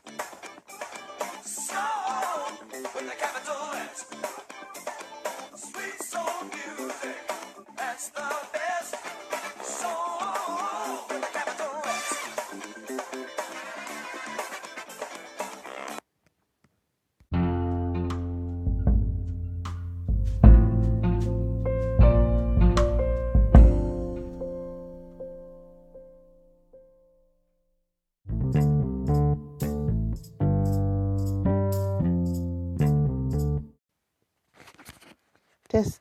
Testing, 1, 2, 3. Testing, 1, 2, 3.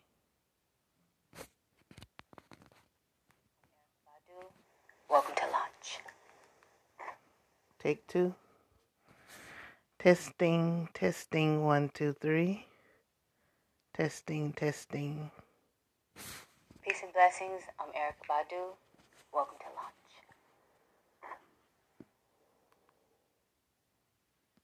Badu is my name. Ism is what you smoke, right? And it gets you high. Well, Baduism is designed to get you high, as you can get through pure music, energy, and soul. Baduism. I grew up listening to old soul. I'm a 70s baby. Chaka Khan, Stevie Wonder was my first sight. Thelonious Monk, Marvin Gaye, Earth, Wind and Fire, The Emotions, all of those people. And then as I got to be a teenager, I was a hip-hop baby. And the heartbeat of my music became the bass line and the drums. And then I got more into jazz.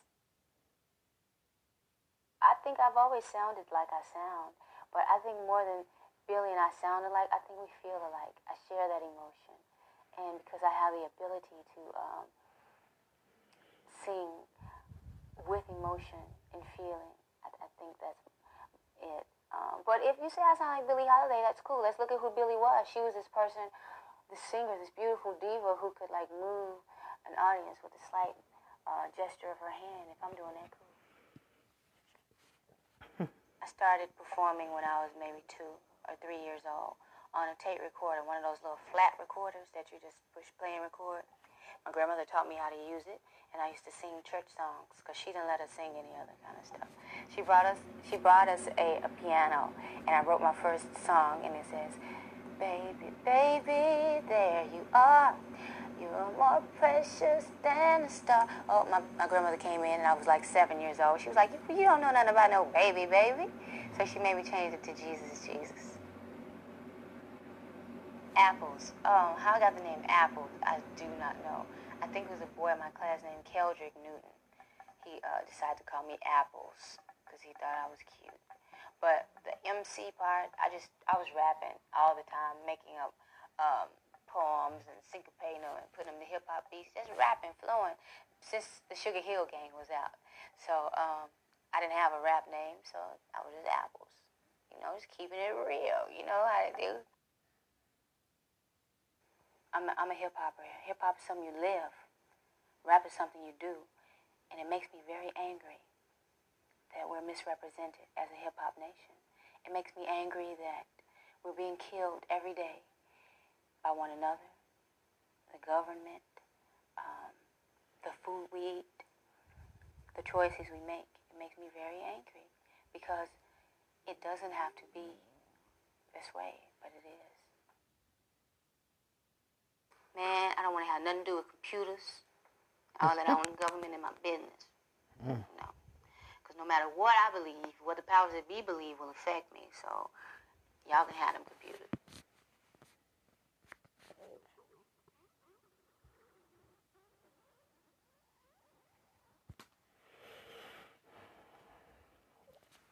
Don't let Ladies and gentlemen, this concludes my video with Erykah Badu. Thank you for listening. Good night. Ladies and gentlemen, Mr. Clean cussed me out a minute ago.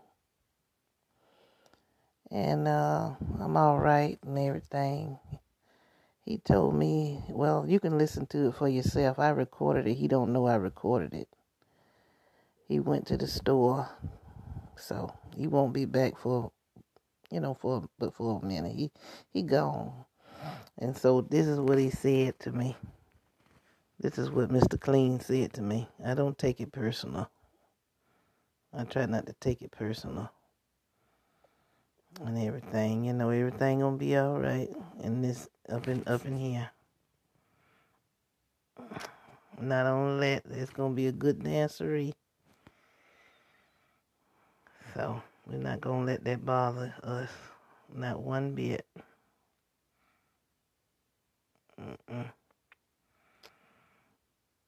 So I've been fair warned.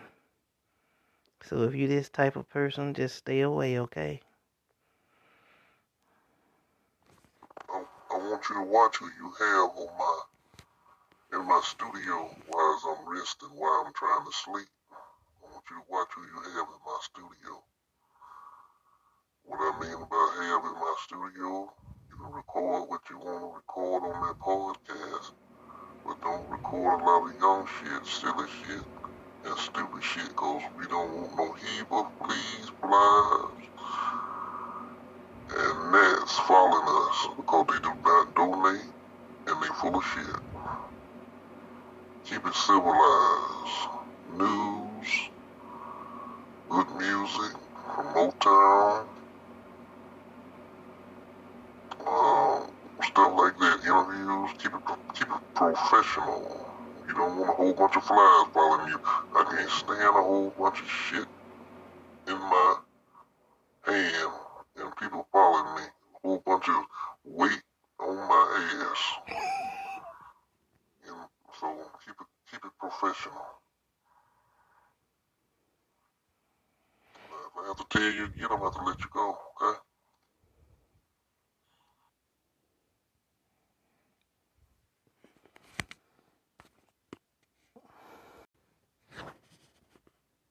Other than Michael Jordan, there is no other retired NBA player as famous as Shaquille O'Neal. Even 10 years after his basketball career ended, Shaq remains in the public eye through TV appearances, commercials, music, and various business ventures. His larger-than-life personality goes hand in hand with his enormous stature, and that's why Shaq became one of the most popular athletes in the history of sports. Even though you probably know a lot about Shaq already, here are 10 lesser-known facts about the four-time NBA champion and one of the most dominant players who ever played. Shaq is in law enforcement. Shaq always had huge respect for law enforcement. Two of his uncles were police officers, and it has always been a dream of his to suit up in a police uniform. It just happened to be that he grew up a 7-footer who could suit up in various NBA jerseys instead. But after he was done playing, he revived his interest in joining law enforcement. He became a deputy sheriff in Georgia and Florida because he spends most of his time in Atlanta working for TNT, and Orlando, where he resides in a 70,000 square feet mansion. He publicly said he plans to run for sheriff in either county once his TNT career is over. But if you want to take a look at Shaq in a police uniform before then, just turn on Grown Ups 2, where O'Neal plays a police officer alongside Adam Sandler. Shaq's biological father abandoned him. Shaq's song, Biological Didn't Bother, on his second album was an ode to Sergeant Philip Harrison, who raised Shaq and who Shaq called his father. Based on CL Smooth's verse on Troy, Biological Didn't Bother was also sort of a diss track to his real dad and a way for young Shaquille to express his feelings. James Toney, Shaq's real dad, was convicted of drug addiction problems and was sentenced to jail when Shaq was an infant. Once he got out, Tony elected not to reconnect with Shaq, and the NBA legend never met his father until he was 44. They finally reconciled in 2016 and met in a restaurant Shaq often ate in, which coincidentally happened to be below Tony's apartment. O'Neal forgave his dad and said that he doesn't judge him. Even though they don't see each other that often, Shaq and his biological father now speak on the phone from time to time, and Tony has also met his grandchildren. Has a business empire. Along with Jordan, Magic, and now LeBron, Shaq is the wealthiest NBA player ever. With $286 million, he is fourth all-time earner in NBA salary. But that's just a fraction of what he's earned off the court. Shaq describes himself as a master marketer, and he's never seen a commercial pitch he didn't like. Shaq endorses so many products that it would almost be easier to list the ones he is not involved with. Apart from marketing endeavors, Shaq's curious mind and tech savviness made him an extremely successful investor as well. He has been an early investor in Google, Apple, esports, as well as some food chains like Krispy Kreme and Papa John's. Then there is his career in entertainment and show business, where Shaq did almost everything a person can do, from talking basketball with Ernie Kinney and Chuck to acting, rapping, DJing, and producing. He also drove undercover Lyft, orchestrated a classical concert, and boxed 5 rounds with Oscar De La Hoya. Big Diesel is also an owner of many business ventures. He owns several hundred restaurants, gyms, car washes, and other franchises, including minority ownership of Sacramento Kings, despite famously calling them queens in his playing days. By saving and investing 75% of his income, Shaq is now earning more than he ever did as a player. Shaq spent his first million in under an hour. Shaq's family didn't have a lot of money when he was growing up, but that changed when O'Neal was drafted number 1 overall in 1992. Shaq's rookie salary was $3 million before taxes, and Shaq managed to spend nearly half within 24 hours of his first check from the Magic. As soon as the money landed on his account, Shaq went to a Mercedes dealership and bought a $150,000 black Mercedes with some big rims on that thing. When he got home, his father asked him, "Okay, but where's mine?" So Shaq and Sarge Harrison drove the Mercedes back to the dealership and came back with 2 of a kind. After another car for his mom, some clothes, electronics, and gifts, Shaq was $80,000 in debt. After a call from the bank explaining that he had spent almost half of his rookie salary in one day, Shaq sobered up and started taking his finances seriously. Shaq was recruited by LSU at age 13 when mistaken for a soldier. If you see someone who is 6'8" and wearing size 17 sneakers, it's hard to imagine that they are only 13 years of age. However, that's The Cuervo Doppelbringer. Go on.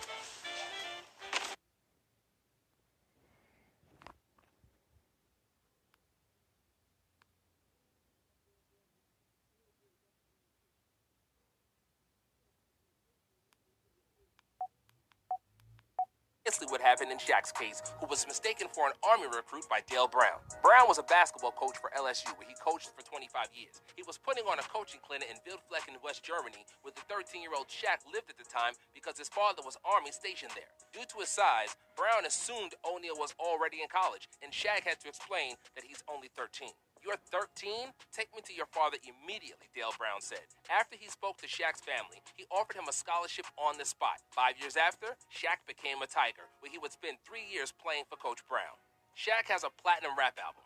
Many basketball players wanted to become rap stars in the 90s. Many have tried, but few have been successful. Iverson's album flunked and was cited to be exceedingly profanity-filled. Chris Webber doesn't like to remember his song Gangsta Gangsta, and Kobe dabbled in rap as well, only to realize he better quit before he jeopardizes his marketing appeal. Shaq didn't have such problems and is considered to be the best NBA rapper of all time. His first album, Shaq Diesel, went platinum and sold over 1 million copies. What's Up Doc with Fushnikins is considered to be the best song on Shaq Diesel, as well as I Know I Got Skills, which reached number 35 on the Billboard Hot 100. His next album, Shaq Fu, The Return, went gold and further established Shaq's relevance in the rap game. And even though he sold over 2 million records with his 4 albums, he earned less than $100,000 from it, which is proof of how studios can exploit young artists. Shaq made just 1 three-pointer in his career. Steph Curry is Shaq's favorite current NBA player for the fact that he is fearless despite his small stature and because he's the best shooter in history, the only basketball skill Shaq never possessed. Big Fella was a notoriously bad free throw shooter with just 52% success rate from the line. O'Neal only hit 1 3 in his career, which was a half-court heave in his final season in Orlando. Shaq is just 1 for 22 behind the arc for his career. The NBA had to change the rules for backboards because of him. There is a two-man conversation when the topic of the most dominant NBA big man comes around. Some people believe that's Wilt Chamberlain, and others say it's Shaq. I lean toward Shaq in that discussion simply because he attacked the rim like he had some kind of personal vendetta towards it. Wilt liked to use finger rolls and hook shots and didn't use his strength as much as he could have, which we talked about in our video on him. In Kobe's words, Shaq had a lot of dog in him and was vicious on the court. When he sensed he's better than somebody, he wanted to humiliate and abuse that player and would often dunk people to the ground. And this kind of brute force was too much for NBA backboards, which were constructed for tall, heavy men leaning onto them. But nobody tested their endurance as Shaq did. After he broke his second backboard in his rookie year, NBA was forced to enhance the rims and the stanchions that supported them, just for Shaq and his Shaq attack. And if you're wondering how many rims did he break during his entire career, the answer is 19. And the evidence lies in his backyard, where Shaq has a tree of broken backboards. It's his unofficial trophy as the most dominant man who ever played. Shaq has a doctoral degree. Shaq goes by many names. In Orlando, he was Superman. As a rapper, he became Shaq Diesel and Shaq Fu. In La La, he wanted to be called the Big Aristotle, followed by the Big Cactus when he played in the deserts of Arizona, and then the Big Shamrock when he wore the Celtics green. There were many others as well, but nothing pleases Shaq more than people calling him Dr. O'Neal. Shaq received his doctorate from Barry University in Miami in 2012, where he finished their organizational learning and leadership program, mostly through online classes. His doctoral dissertation focused on how CEOs and business leaders use humor in the workplace, which is a topic very close to Shaq, an owner of many businesses that also happens to be the biggest kid in the world. Shaq recruited Penny Hardaway while filming Blue Chips. Blue Chips is one of the best basketball movies ever. It starred 3-time Oscar nominee Nick Nolte as a college basketball coach who tried to recruit some blue chip prospects for a struggling team. Shaq starred as Neon Boudreaux, and Penny Hardaway was Butch McRae. And the movie featured a dozen prominent basketball figures, such as Larry Bird, Kevin Garnett, Bob Cousy, and others. Blue Chips is highly regarded for its basketball scenes, and it was because the producers wanted to cast real ball players. After Shaq became the first pick of the draft in the NBA, he became the first pick to play Neon John in the movie. He said yes, and it was on the set of the film he met Penny Hardaway, who was a player for the University of Memphis and preparing to go in the next year's draft. O'Neal first thought Penny was an actor, but soon realized that's not the case. Impressed by Penny's skills, the two became friends, and Shaq lobbied for Orlando's management to draft Hardaway in the '93 draft. His wish was granted, and Magic traded for Hardaway on draft night, and the duo went to the '95 NBA Finals together. Now get one of our best buy.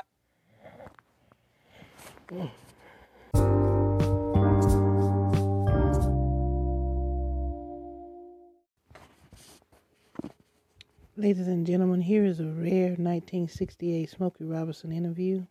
I hope you enjoy it. In 1968, Smokey Robinson and the Miracles kicked off the Boston Summer Thing program. Before performing at Carter Playground, Smokey was interviewed by Jimmy Earlybird at WILD. Smokey talked about what he saw as his responsibility as a black performer and the kind of advice he would give young people working at careers in entertainment. Do you feel that entertainers such as yourself and James Brown should become more involved in the black man's problems today? Well, in other words, we are involved because we're black men. So we're involved automatically, whether or not we want to be. We're involved. And I think that it's a good thing, in other words, for someone who can, whatever you say is going to be recognized, you know, if you get in that position, to speak out. This is what I was going to say, and to too. say what you think of it, in other words, because if not, you can be used as an example. You can be used, well, okay, so here's a black man here who is successful and he lives here in this country and he's not going through all these repercussions, so it's not true. But that's not so. In other words, you have to let them know that you realize that this is happening and that you feel like something should be done about it. Smokey, do you find in your travels throughout the country and the world that a lot of up-and-coming artists will ask you for information of just how do you become a recording artist or what's the first step to take? What advice do you give a youngster like this? Well, the first advice that we would give someone is to find out if they're still attending school. If they have not reached the point where they've graduated from high school, we always prompt them to do so because it is what you really need. In other words, because you cannot forget how to sing or dance or whatever you want to do in this business during the course of going to school. And school is far more important if you have not received a high school education than pursuing any type of career as far as I'm concerned. So we always prompt the kids to stay in school. If they're out of school, then it's going to take a lot of hard work. And if they're in a group, they're going to have to understand and love one another and stick together.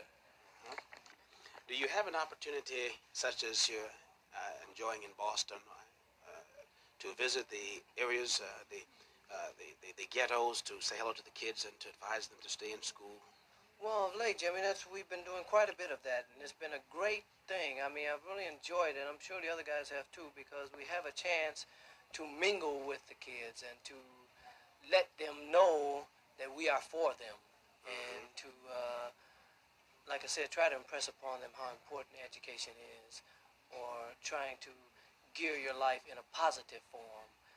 Well, I enjoy people very much. I enjoy meeting people who come to see us and who come to the dressing room and sit there and talk. I like to know what people are thinking and doing because you have to stay on top of people in order to be in this business, I believe. You cannot isolate yourself. When a person becomes successful in the entertainment field and they get big shot-ish or something like that, it's so stupid because you're only a human being. You're only what you start out being, and you just happen to be, ever since there have been men on earth, there's been somebody entertaining. So now it's not anything different or anything new. Yeah. Oh, that one. Oh, TJ. Kiss you too. Kiss you back. Yeah, I'm gonna wash this side of my face again. Just think of the dirt buildup. That's sense. I would like for our group to be legendary. I mean, in other words, not to just exist for now and not to be known in future years or thought of by someone or known by someone. I mean, even if we stop singing, I would like for it to be a thing whereas, for instance, I don't care how young a child is, usually they've heard of the Mills Brothers, who have been in this business for 50 years, I'm sure. But still, they're the Mills Brothers. And their name will be legendary as far as this business goes. And I would like, if possible, for the same thing to happen for us.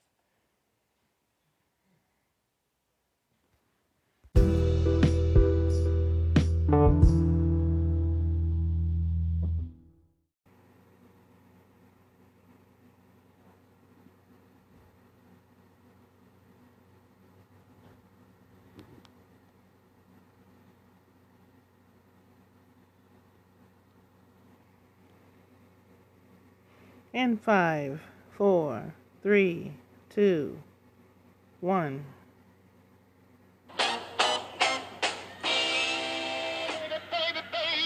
If the word gets out in the black community, particularly the part of the community that would have been at the concert, young black people, young black men, young black women, that the city would not let James Brown come to town and perform in the wake of King's assassination, I said, all hell will break loose. It was being held downtown. It was ancillary to the real problem in Roxbury. And why are we focusing on a concert? But while the blacks would come downtown, or if it was canceled and they didn't come down, that would exacerbate. And if it was precariously balanced, this might light the fuse that lit the fire. While there were dangers, it would be even worse in many ways to say to those young people that you now can't have the opportunity to see a cultural hero, because we're afraid of what you'll do.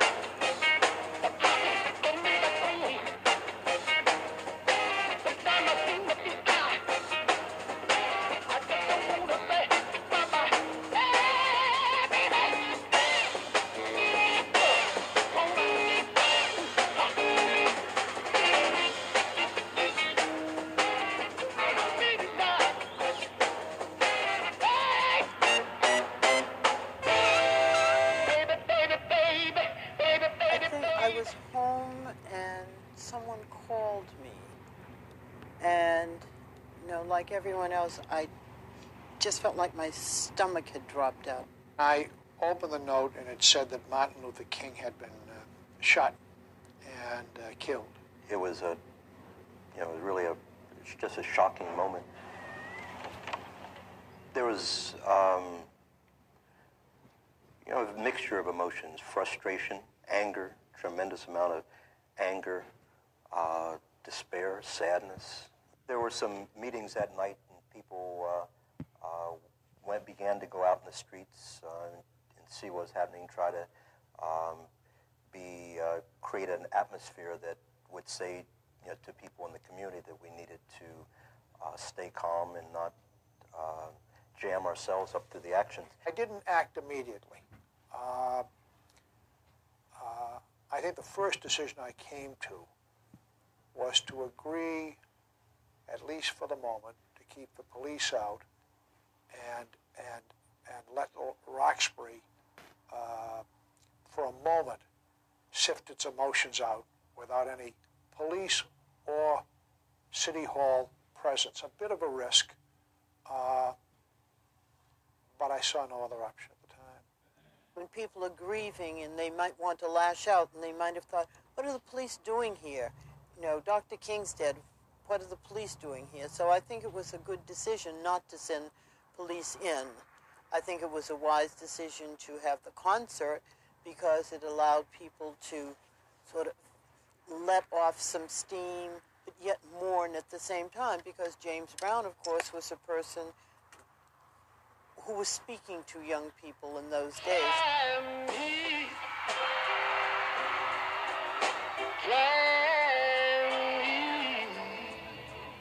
Darling, tell me I need you. Try me. Try me. And your love will always be true. Whoa, I need you. Should nobody hold me, hold me, hold me. I want you right here, by my side. Hold me, hold me, and your love, we won't hide. I need you.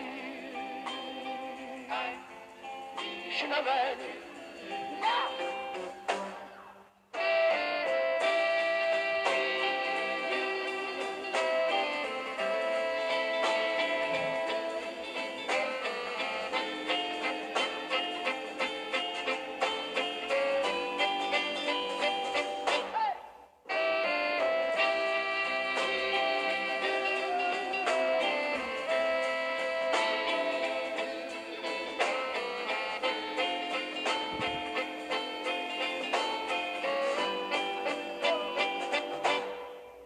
I need you.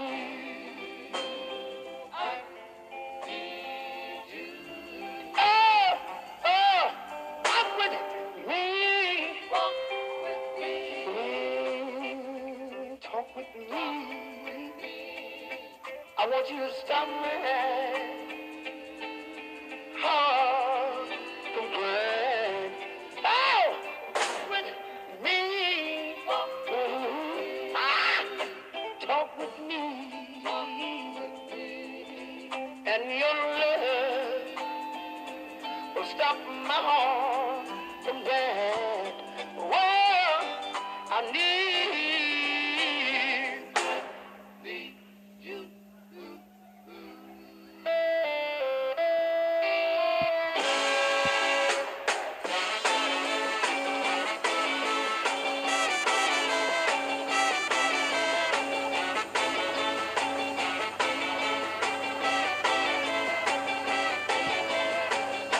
I initially had no idea that there was a James Brown performance scheduled for Boston that week. Of course, I knew who James Brown was. He was immense in the black communities across the country. Atkins kept interjecting himself. There were 1,000 other issues besides this concert. I mean, the police, the community was still precariously balanced. He said, I'm not having all those people downtown. He said that the police have told me they couldn't control it, and that all hell would break loose, and we would have millions of dollars worth of property damage. I said, that's just the beginning of the problem you're going to have if you cancel this concert. You have to understand, fatigue sets in, tension sets in, uncertainty sets in. I don't care who you are. And for a mayor, I wasn't frightened or scared. My mind was totally focused in taking on an overload of not only ideas, but impressions for the first time. I tried to convince the mayor that the city's interests dictated that he reverse himself, number one. Number two, that his personal political interests dictated that he reversed himself, because at that point, in the spring of 1968, Kevin White was still being mentioned on most of the medium-sized lists as someone who was a possible contender, if not for president, at least for vice president. And he liked the way that sounded, liked the way it looked in print. And it was clear because I had talked to him about it previously. And I told him that he could forget it, that if Boston went up for this reason, that nobody would talk to him, that he wouldn't be taken seriously anywhere. You can get.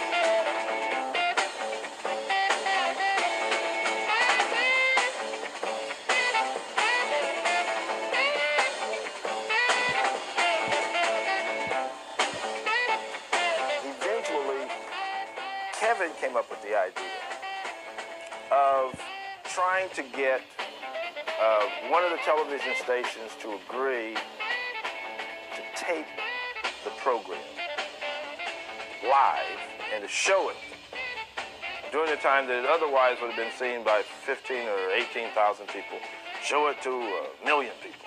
By the time it was clear what the impact of the announcement by the mayor of this public airing of the Brown concert was going to be, namely how many people were lining up to get refunds and that nobody was coming to buy tickets, it was also clear that Brown was furious. So nobody wanted to meet him. Nobody wanted to talk to James. The issue of $60,000 for the concert came up, during the concern with contractual rights that affected him. And it was just the straw that almost, made me either laugh or cry. In the middle of this, he's looking for $60,000. It isn't that I wouldn't have spent it. I was so unprepared. He wasn't even offering me a ticket. I had convinced the mayor that in order to avoid being sued by Brown for interfering with his contract with the Garden, that the city would have to or ought to commit to make up the difference between what came in fact, and what they would reasonably have expected to get. And the mayor, after much angry discussion, finally and very reluctantly agreed to that. I was treating it politically. I argued for a moment and surrendered immediately. It wasn't the time to argue over money. That, as a young man, mayor or not, I knew. And once that was settled quickly, Brown couldn't have been more pleasant, effusive, and supportive. And in the end, he was worth the 60. I'm gonna roll myself up in a big ball. I gotta roll myself up in a big ball. Gonna get me a soul sister from over there. Gotta get me one from out here. Gotta get me one from over there. Gotta have a good time. Hey, yeah. Hey, yeah. Hey, hey.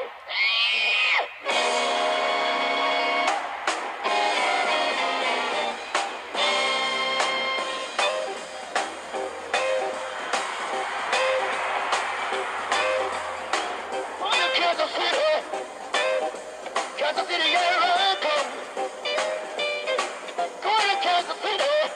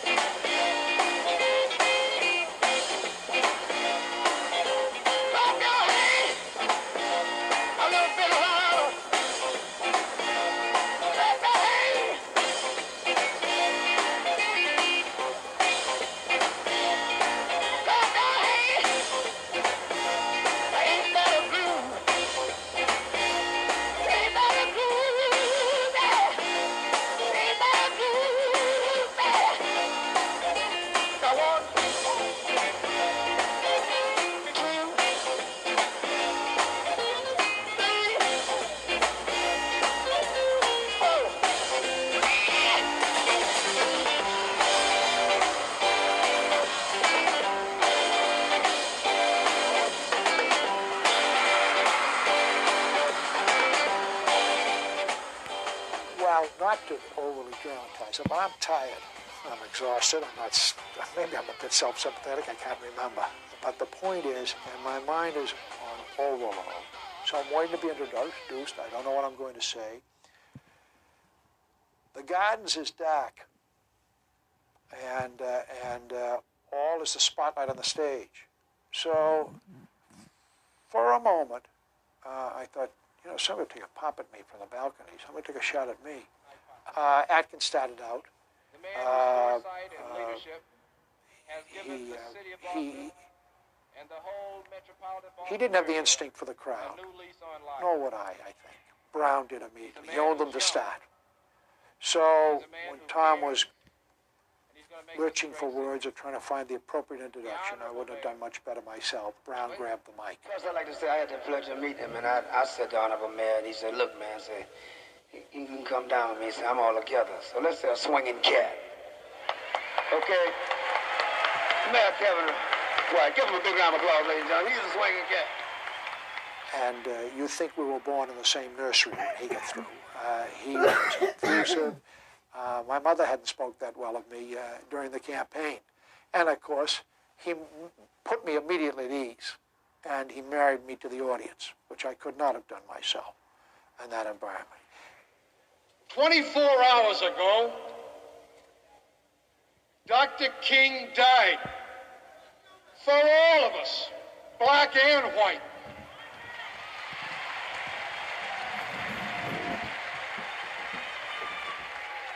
That we may live together in harmony without violence and in peace. People look at the concert and look at WGBH, but what they don't see, as often you just don't see, is what was happening on the streets, on the part of people from the community who were working to make sure the situation worked positively, and it did.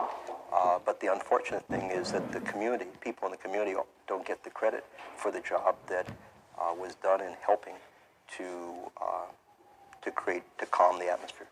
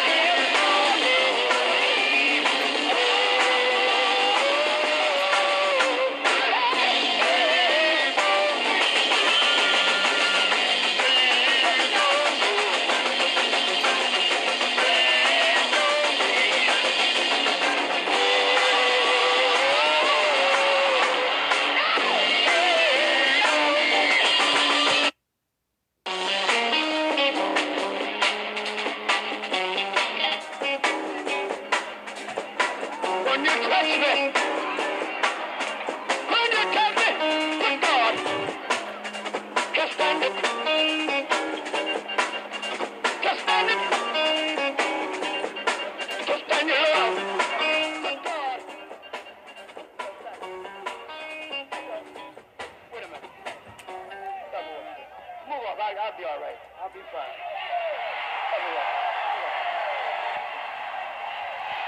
I'm all right. Hey, look, I'm all right. You want to dance? Dance.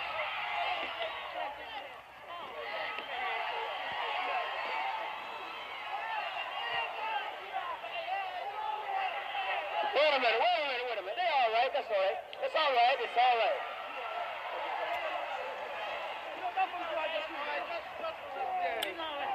Hey, you are my man, baby. Wait a minute. Let me finish the show. Wait a minute. Let me finish the show for everybody else, all right? Come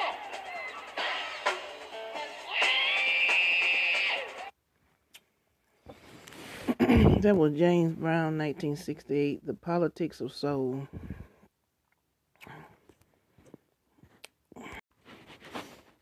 Hello, and welcome to Mr. Clean once again. I'm in the studio, and I'm having fun. I have a song here that I'm going to play, and I hope you enjoy it. It's by Tracy Chapman.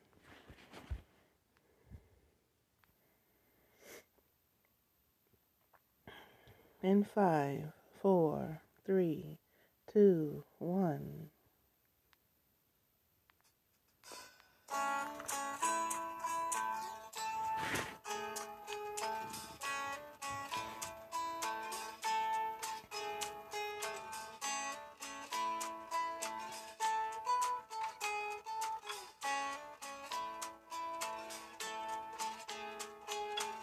You get a fast car. I want a ticket to anywhere. Maybe we make a deal. Maybe together we can get somewhere. Any place is better. Starting from zero, got nothing to lose. Maybe we'll make something. Me, myself, I got nothing to prove.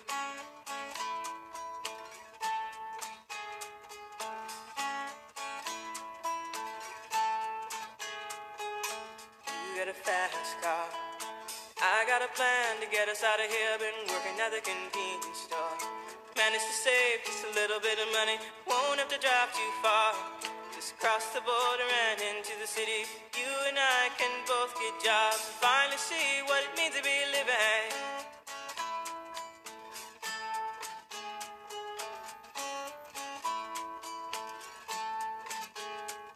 See, my old man's got a problem. Yeah, with the bottle, that's the way it is. He says his body's too old for working. His body's too young to look like his. My mama went off and left him. She wanted more from life than he could give. I said, somebody's got to take care of him. So I quit school and that's what I did.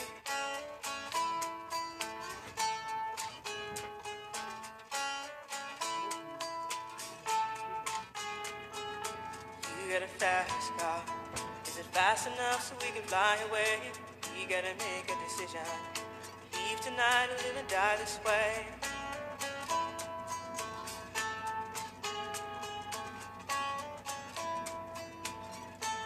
So I remember when we were driving in your car. Speed so fast I felt like I was drunk. City lights lay out before us, and your arm felt nice wrapped around my shoulder. And I had a feeling that I belonged.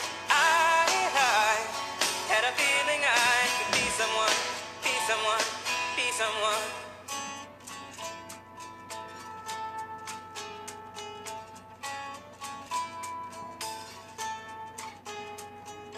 You got a fast car. We go cruise and entertain ourselves. Still ain't got a job. Now work in the market as a checkout girl. I know things will get better. You'll find work and I'll get promoted. We'll move out of the shelter, buy a bigger house and live in the suburbs.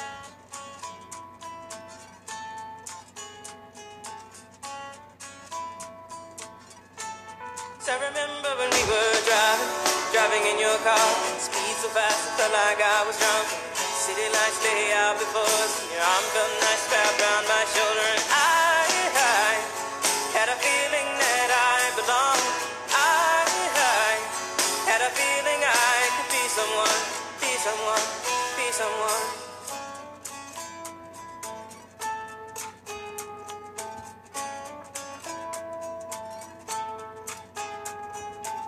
You got a fast car. I got a job that pays all our bills. Sell drinking late at the bar. See more your friends than you do your kids. I'd always hope for better.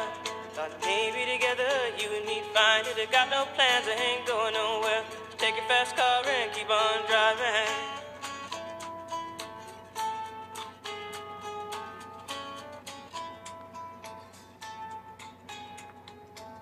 You got a fast car. Is it fast enough so you can fly away? You gotta make a decision. Leave tonight or live and die this way.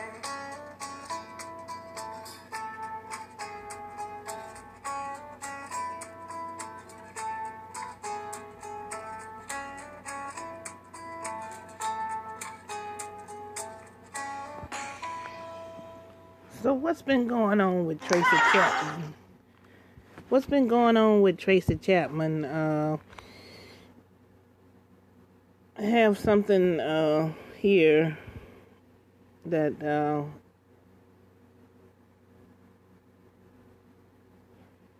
goes with her lineup here on Having Fun with Mr. Clean.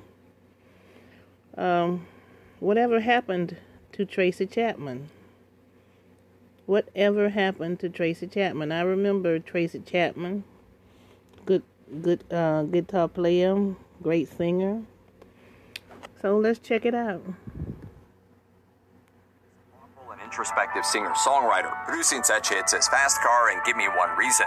She was born in Ohio in March 1964, but was raised in Connecticut. It was Chapman's mother who first encouraged her daughter's love of music, giving Tracy her first instrument, a ukulele, when she was just 3 years old. Chapman began writing and performing original music while enrolled to study African Studies and Anthropology at Tufts University. Her self-titled first album was released in 1988, and the world met a woman who will always speak a powerful truth on issues such as poverty, racism, and violence against women, but who also clearly values her own sense of privacy. That year, Rolling Stone profiled Chapman, referring to her carefully wrought tales of characters in contemporary America who seek meaning in the face of society's fragmentation. But just because she was caught up in the spotlight doesn't mean she likes to parade in front of the media. In 2018, Chapman told the Irish Times, "Being in the public eye and under the glare of the spotlight was, and still is, to some extent uncomfortable for me. But there are some ways in which everything that has happened in my life has prepared me for this career, but I am a bit shy." Obviously, the celeb lifestyle isn't well suited to Chapman, and she knows it too. She told the Irish Times, "I have this personality that is a bit on the reserved side, and which has never really sought out the limelight. That made me perhaps not the ideal person for this job." But the limelight sought out Chapman nonetheless. In June 1988, a few months after her first album was released, she was booked to perform a tribute concert in honor of Nelson Mandela's 70th birthday. The venue was Wembley Stadium in London, and she performed not one set, but 2, because one of the other acts refused to play, and Chapman blew the audience away in a very, very public setting. This stroke of luck led to further successes for Chapman, but the singer has nonetheless always been more than happy to step back into the shadows. Her last studio album was recorded in 2008, while a greatest hits compilation was released in 2015. She's also notoriously protective of her work, refusing frequent requests to use or sample her songs in other media. In fact, it came as quite a shock to Chapman's fans that the artist gave permission to Lena Dunham to use Fast Car in the series finale of Girls back in 2007. The show's music director had reached out to Chapman's people, fully expecting to be turned down. Remarkably, however, Dunham and Chapman spoke to each other on the phone and came to an agreement in just 10 minutes. But it's not always like that. Case in point, in 2018, Chapman brought a suit for copyright infringement against Nicki Minaj. The rapper had recorded a collaboration titled Sorry with fellow artist Nas that had used Chapman's 1988 track Baby Can I Hold You without Chapman's permission. Although the Minaj track was never released, it was played on Hot 97 as well as a number of other outlets, and so audio for the song does exist online. It wasn't as though Minaj didn't ask for Chapman's permission to use Baby Can I Hold You though, as have many others over the years for one composition or another. She asked and Chapman declined. Minaj's team persisted, however, and a Lena Dunham-style sit-down between the two artists was briefly touted, with Minaj herself admitting on Twitter that she was trying desperately to pull it off. In the end, however, Chapman never relented. You're unlikely to hear Chapman's side of it anytime soon, though. The singer outright refuses to use social media, never discusses her private life, and rarely gives interviews. Instead, she spends much of her time engaging in quiet activism, often playing benefit gigs for causes dear to her heart. Don't expect that to change anytime soon. Check out one of our newest videos right. Christmas is...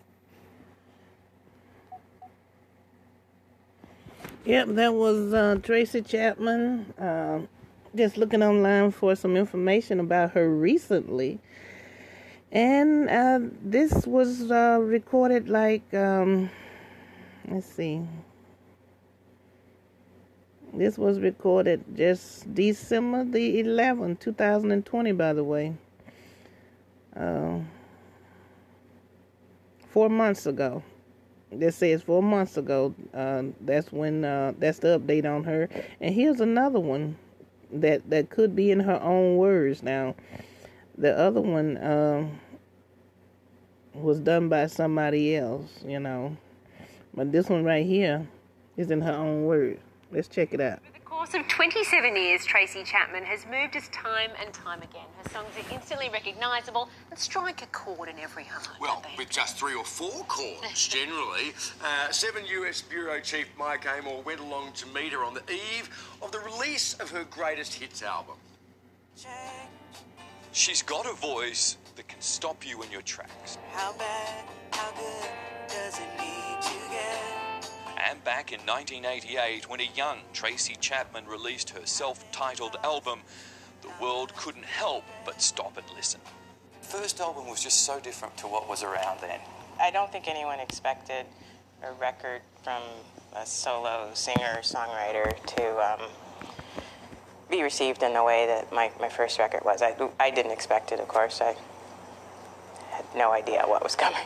Immediately, this young accidental activist gained critical acclaim. Don't you know they're talking about a revolution? It sounds. Her song of revolution, embodying the spirit of a movement thousands of miles and many continents away, It sounds like a whisper. leading her to perform at one very special Revolutionaries tribute concert. I just want to take you back to one special moment in your career, and it's performing at Nelson Mandela's 70th birthday. What was that like?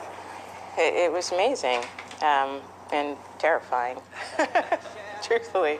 I wish I could say how I managed to get there. I almost feel like, we snuck in through the back door or something because, no one knew of me at that point. I think my record had just come out. And then there I was out there singing Talk About a Revolution. At a time when music could galvanize a nation, her powerful lyrics and soulful tunes struck a chord. She went on to win 3 Grammy Awards the following year. Suddenly, everyone was singing her song. What was it like to be caught up in that at the time?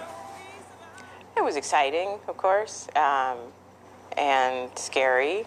I had all these moments, these first moments of playing for bigger audiences. I'd started out playing in coffee houses and street performing, and playing for 200 or 300 people at the most, and then it all changed, and seemingly overnight. And for a shy young woman from Cleveland, Ohio, the sudden fame was overwhelming. How did you handle it? It's just such a radical change in your life, and mostly just in the way that people perceive you, and that you get recognized, and people pay attention to what you do. And I take it you're not someone that particularly enjoys being out in the public eye apart from your music. Yeah, I'm not much drawn to the limelight. We don't see you in the tabloids, for example. I hope not. That's a doppelganger if you do see one. Last night I heard the screaming Tracy sang of revolution and domestic violence. across the lines. Who would dare to? Okay, ladies and gentlemen, this interview that you're listening to is 4 years old. That's right, 4 years old. Yep.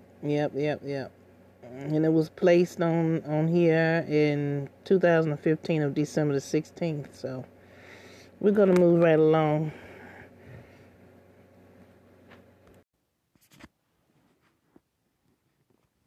These days. Now they will have the opportunity to hear from the legend himself. Now starting off, Mr. Bland, exactly where? Well, I'm originally from Rosemark, Tennessee. It's about 15 miles north of Memphis. Okay, so Memphis is pretty much the place that you really got your start there. Well, that's true. But I was by the way of Texas. Houston, Texas, with Don Roby at Duke Label, which the label started in Memphis at WDIA. And Don Roby bought the label from David James. And I went to Houston to Duke Label in 1955 and started recording. I had my first big record in 1957, further on up the road. So growing up, what type of music did you listen to, and who were your favorite artists? Well, my favorite was B.B. King. young man that caught my ear with his phrasing, his type of blues delivery, and I always listen to Jimmy Witherspoon, Arthur Prysock, Nat King Cole is one I listen to for the diction, how to sing the blues and pronounce it the right way. Did you have any dreams of becoming a recording artist? And if so, how old were you when you first had the desire to become a singer? Well, I started in the church, and I know you heard this before, but actually, I started in the kitchen singing with my grandmother, spiritual songs, and from there to slipping out to the supper clubs, listening outside of the window, because it wasn't allowed in any club at all. And so I started listening to Mud Piggy, John Lee Hooker, Muddy Waters, Big Joe Turner, those kind of people. And then I finally ran across B.B. King. And I thought that was it, you understand? It's so ironic because I watched the film Cadillac Records, and it featured artists such as Muddy Waters, Little Walter, and Etta James, all who recorded for Chess Records. Now, I've done my homework on you, Mr. Glad. Is it true that you recorded for Chess Records as well? Yeah, I did one record for Chess, and they didn't think I was qualified to make a good singer. And that was quite early in my career, and they were probably right the way they were thinking. But it takes time to become a good artist, you know, and to know how to record and know how to use your voice. Because I had the voice, but I didn't know what to do with it. Okay, with that being said, exactly how did you get started in the music industry? Well, I started in church, period. I know you heard it before. But I went to Houston in 1955 and met a fellow by the name of Don Roby. And they got me, Miss Evelyn Johnson got me in the studio. And they had some selections for me to do. And Joe Scott was the one that gave me my first lesson of recording. And he told me how to place things and how you're supposed to react in the studio. And so here I am today. Okay. Now, I know you spent a little time with the Army. Yep. After your brief stint in the Army, when you returned to Memphis and began to run with Little Joe Park, is that right? Little Junior Parker. Little Junior Park, I'm sorry. Mm-hmm. Yeah, well, I started driving for Junior Parker and B.B. King. Okay. So it was during this time that you met your longtime friend and blues brother, B.B. King. That's right. Mm-hmm. And he gave me an opportunity to do a little short club race with him, 40, 50 miles out of Memphis. And then I got with Junior Parker, and I was with him for a good many years as his driver and singer, you know. Wow. Did you two, you and BB, back in the day, imagine that you all would have the success that you all have achieved today? Well, I can't speak for BB, but it's very surprising to be as far as I am today. And I'm very pleased with the public to accept my voice, you understand, to be out here today. Okay, early in your career, you toured on the children's circuit like so many other artists in the late 50s and the early 60s. I read an article where B.B. King stated that his best times as an artist was spent on the children's circuit. Do you feel the same way? Most definitely I do, because that was the fun part, and that was the one that they were really serious. They weren't pretending at all. They were very happy in their way for BB to be where he was, and for me to be trying to get in the position to get where he was, you know. Okay. Now, some of your early hits was Father on Up the Road, I Pity the Fool, and Turn on Your Love Light. These records were being sold all across across America. Were they considered blues songs when you originally recorded them? Well, I would say they call it blues, but it was kind of a jazzy blues type thing. And it's according to how I was taught to sing what made it what it is today. And I'd say Joe Scott was. You're tied up, you better stay tied up, because it's cheaper to keep her. This is from T. It says, it's cheaper to keep her. It's cheaper to keep her. When your little girl make you mad, and you get an attitude and pack your bags. 5 little children that you're leaving behind. Son, you're gonna pay some alimony or do some time. That's why it's cheaper to keep her. Help me say it, y'all. It's cheaper to keep her. It's cheaper to keep her.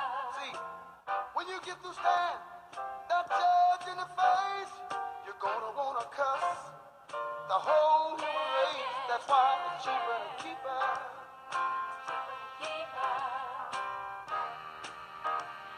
It's cheaper to keep her. It's cheaper. It's cheaper. It's cheaper. It's cheaper. It's cheaper to keep her. You didn't pay but $2 to bring the little girl home. Now you're about to pay $2,000 to leave her alone. You see another woman out there, and you want to make a change, but she ain't gonna want you because you won't have a damn thing. That's why it's cheaper to keep her. Everybody sing along with me. It's cheaper to keep her. Cheaper to keep her. By the time you get through looking that judge in the face, you're gonna wanna cuss the whole human race. That's why it's cheaper to keep her. It's cheaper to keep her. It's cheaper to keep her.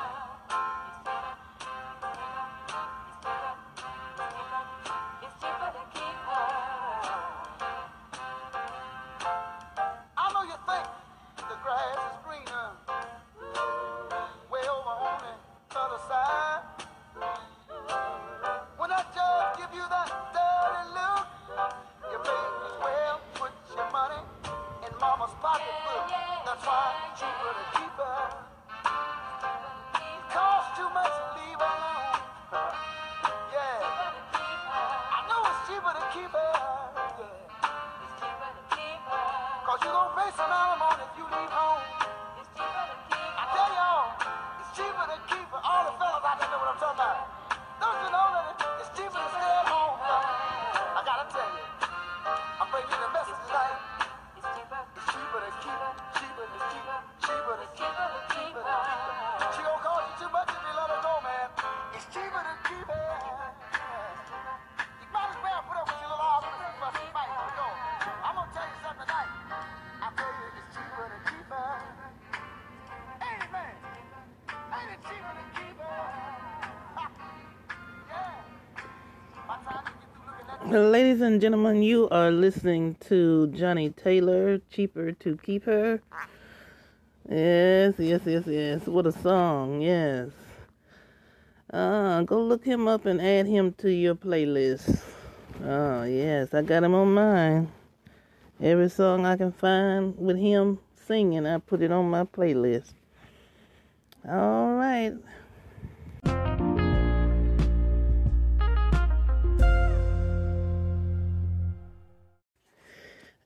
Yes, this is having fun. I have not received any donations. I have not received anything. You haven't pressed that support button to contribute anything to this podcast. I'm just learning how to use it, really. And I'm trying to have fun, while I use it, this app. It's just a regular app and everything that I'm trying out and putting all my recordings and voice on here to the public for anybody to listen to and enjoy while I do it. Can be kind of, I don't know. You could be in New York somewhere, England or whatever. It don't matter. But press that support button and let me know that you are listening, because that would mean so much. As far as you sharing it or whatever, that would be nice as well, because I don't know. But anyway, I have a recorder on my phone. All cell phones come with a voice recorder on it. I could do this without, wanting to share it, But hey, it's something I decided to try out. I have here something that I wouldn't mind sharing with you. Do you remember buckwheat? Let's listen to see what this man has to say about buckwheat, okay?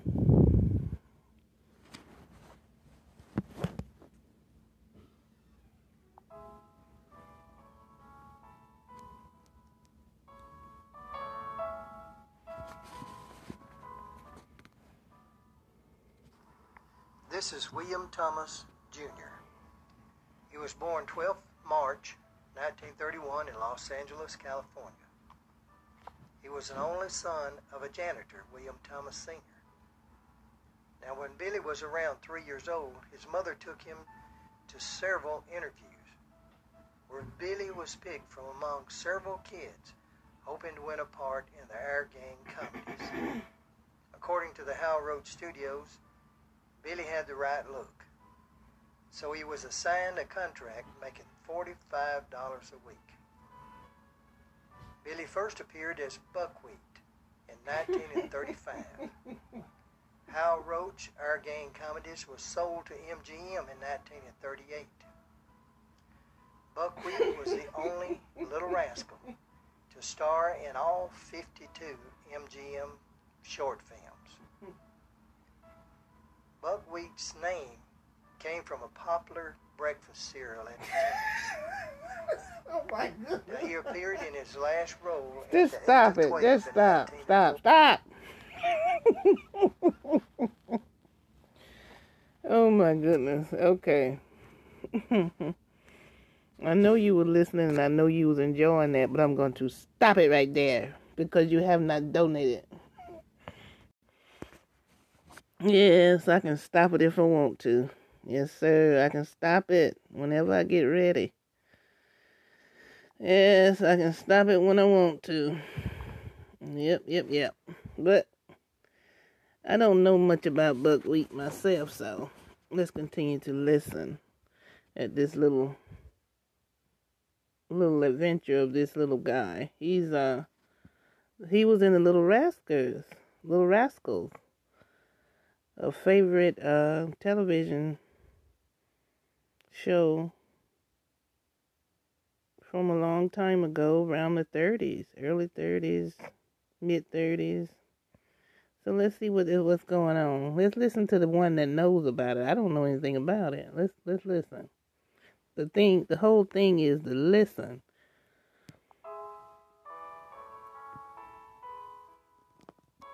Because you never know what I might share. That's why you have to donate. This is William Thomas, Jr. Mm-hmm. He was born 12th March 1931 in Los Angeles, California. He was an only son of a janitor, William Thomas Sr. Now, when Billy was around 3 years old, his mother took him to several interviews where Billy was picked from among several kids hoping to win a part in the Our Gang comedies. According to the Hal Roach Studios, Billy had the right look, so he was assigned a contract making $45 a week. Billy first appeared as Buckwheat in 1935. Hal Roach, Our Gang Comedies, was sold to MGM in 1938. Buckwheat was the only Little Rascal to star in all 52 MGM short films. Buckwheat's name came from a popular breakfast cereal at the time. Now, he appeared in his last role at the age of 12 in 1943. And in 1954, William Thomas went into the Army. And after military service, he worked for 20 years for Technicolor as a film lab technician. Thomas married and had one son, Billy Jr. Thomas was one of the most beloved characters in the air. Oh boy, this is the icing on the cake right here. This is the icing on the cake. They showing pictures as he talk. Yes, yes. I get to see it, but you don't. And am I gonna share the video and how you can find it? No, I am not. Gang family. He actually received a standing ovation at the second annual International Convention of the Sons of the Desert, held in Los Angeles in 1980. But on the 10th of October 1980, that same year, while living alone in his LA apartment, William Buckwheat Thomas Jr. suffered a heart attack and died. He was 49 years old. That's all. Buckwheat is buried at the Inglewood Park Cemetery in Inglewood, California. I didn't know that.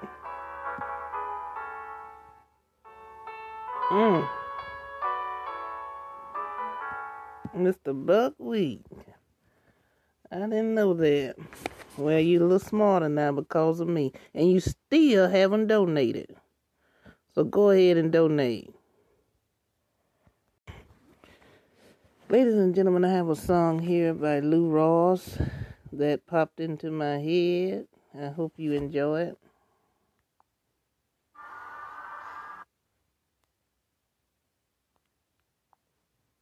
And 5, 4, 3, 2.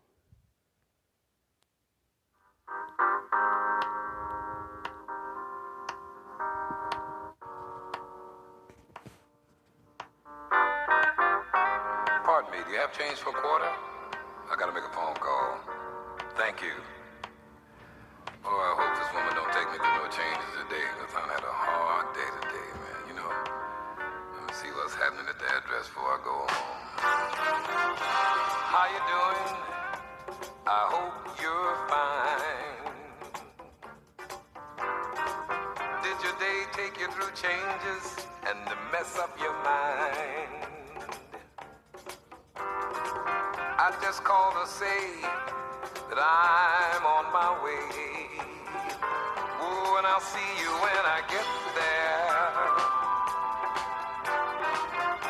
I hope you're in a good mood. You know, a man's home is his castle, and I'm coming home to groove. Oh, and I'll see you when I get there. I'll see you when I get there. And you be ready for good loving. You be ready for good loving. 'Cause I worked hard all day. Now I'm coming home to be with the one I love. Candlelight, cold wine, soft music on the radio. You got everything you need from the store. 'Cause I'll be in for the evening and I don't wanna come out no more. Ooh, and I'll see you when I get there. I'll see you when I get there. And you be ready for good loving. You be ready for good loving. 'Cause I worked hard all day. Now I'm coming home to lay and relax my mind. Oh, I'll see you when I get there. I'll see you when I get there, baby. I'll see you when I get there. I'll see you when I get there, baby. Ladies and gentlemen, we have here one of Cardi B's specials. That's Cardi B, Get Up. Let's see what this is all about.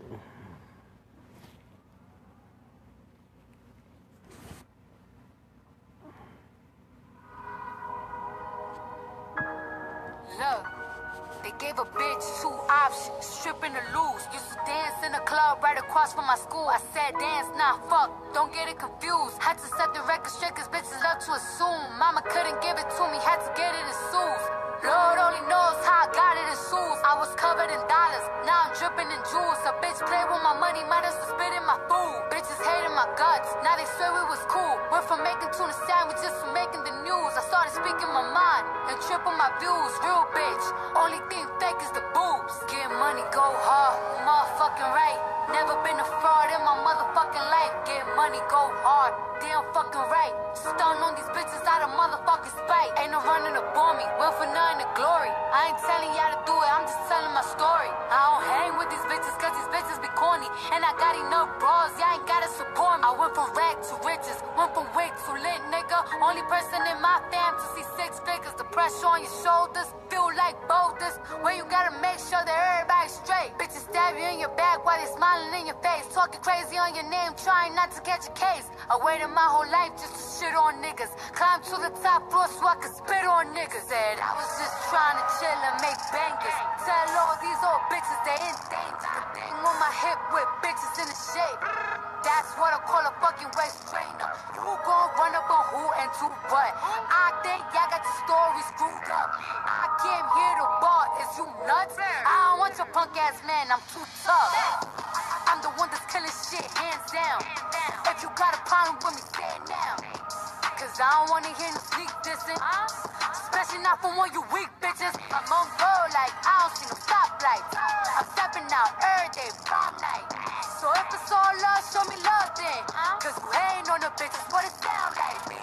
Mo, it's how I give it up, nigga. Hoodie, low, it's how I'm pulling up. Just cause I've been on the road, don't mean I've been on the run. Oh, so that's Cardi B. Cardi B, Get Up 10. That's my first time hearing that. And the bass is boosted in it. So let's continue to listen to a little more. And you won't have to learn to hold your tongue or hold the gun. And we all know you ain't that type. I smack you in the bitch that you act like. I started getting money, bitches upset. They remind me of my pussy, bitches that tight. Sun, hair, leg, keep them both blazed. Come through, shining with them, rolly bust face. Headshot, tell them close gates. And no bitch spitting like this, it's so great. I don't trust no nigga, I don't fear no bitch. Whole life been through some fucked up shit. They say I'm through that, oh, I'm through this. When you see what I seen, you end up like this. I walked into the label with a check at. Cardi B on the charts, can expect that. Where that bitch that was claiming she a threat. I'ma put a Louboutin with her neck at. Say I'm too ratchet, they say I act wild. Turning with the phone like a badass shout. Call me sipping once, tell them try that now. Cardi B knows me, hear that bad sound. Man, I said we gon' win. Knock me down 9 times, but I get up 10. Look myself in the mirror, I said we gon' win. Knock me down 9 times, but I get up 10. Look myself in the mirror, I said we gon' win. Knock me down 9 times, but I get up 10. Yeah. But I get up 10. Knock me down 9 times, but I get up 10. I'ma make a fuck nigga feel me. Said I'ma do a broke bitch filthy. I'ma make a fuck nigga feel me. Said I'ma do a broke bitch filthy. We gon' win. Knock me down 9 times, but I get up 10. Yeah. I said we gon' win. Knock me down 9 times, but I get up 10. All right. That's Miss Cardi B. I call her Miss B. Yes, I call her Miss B on Instagram. Yeah, she's something else.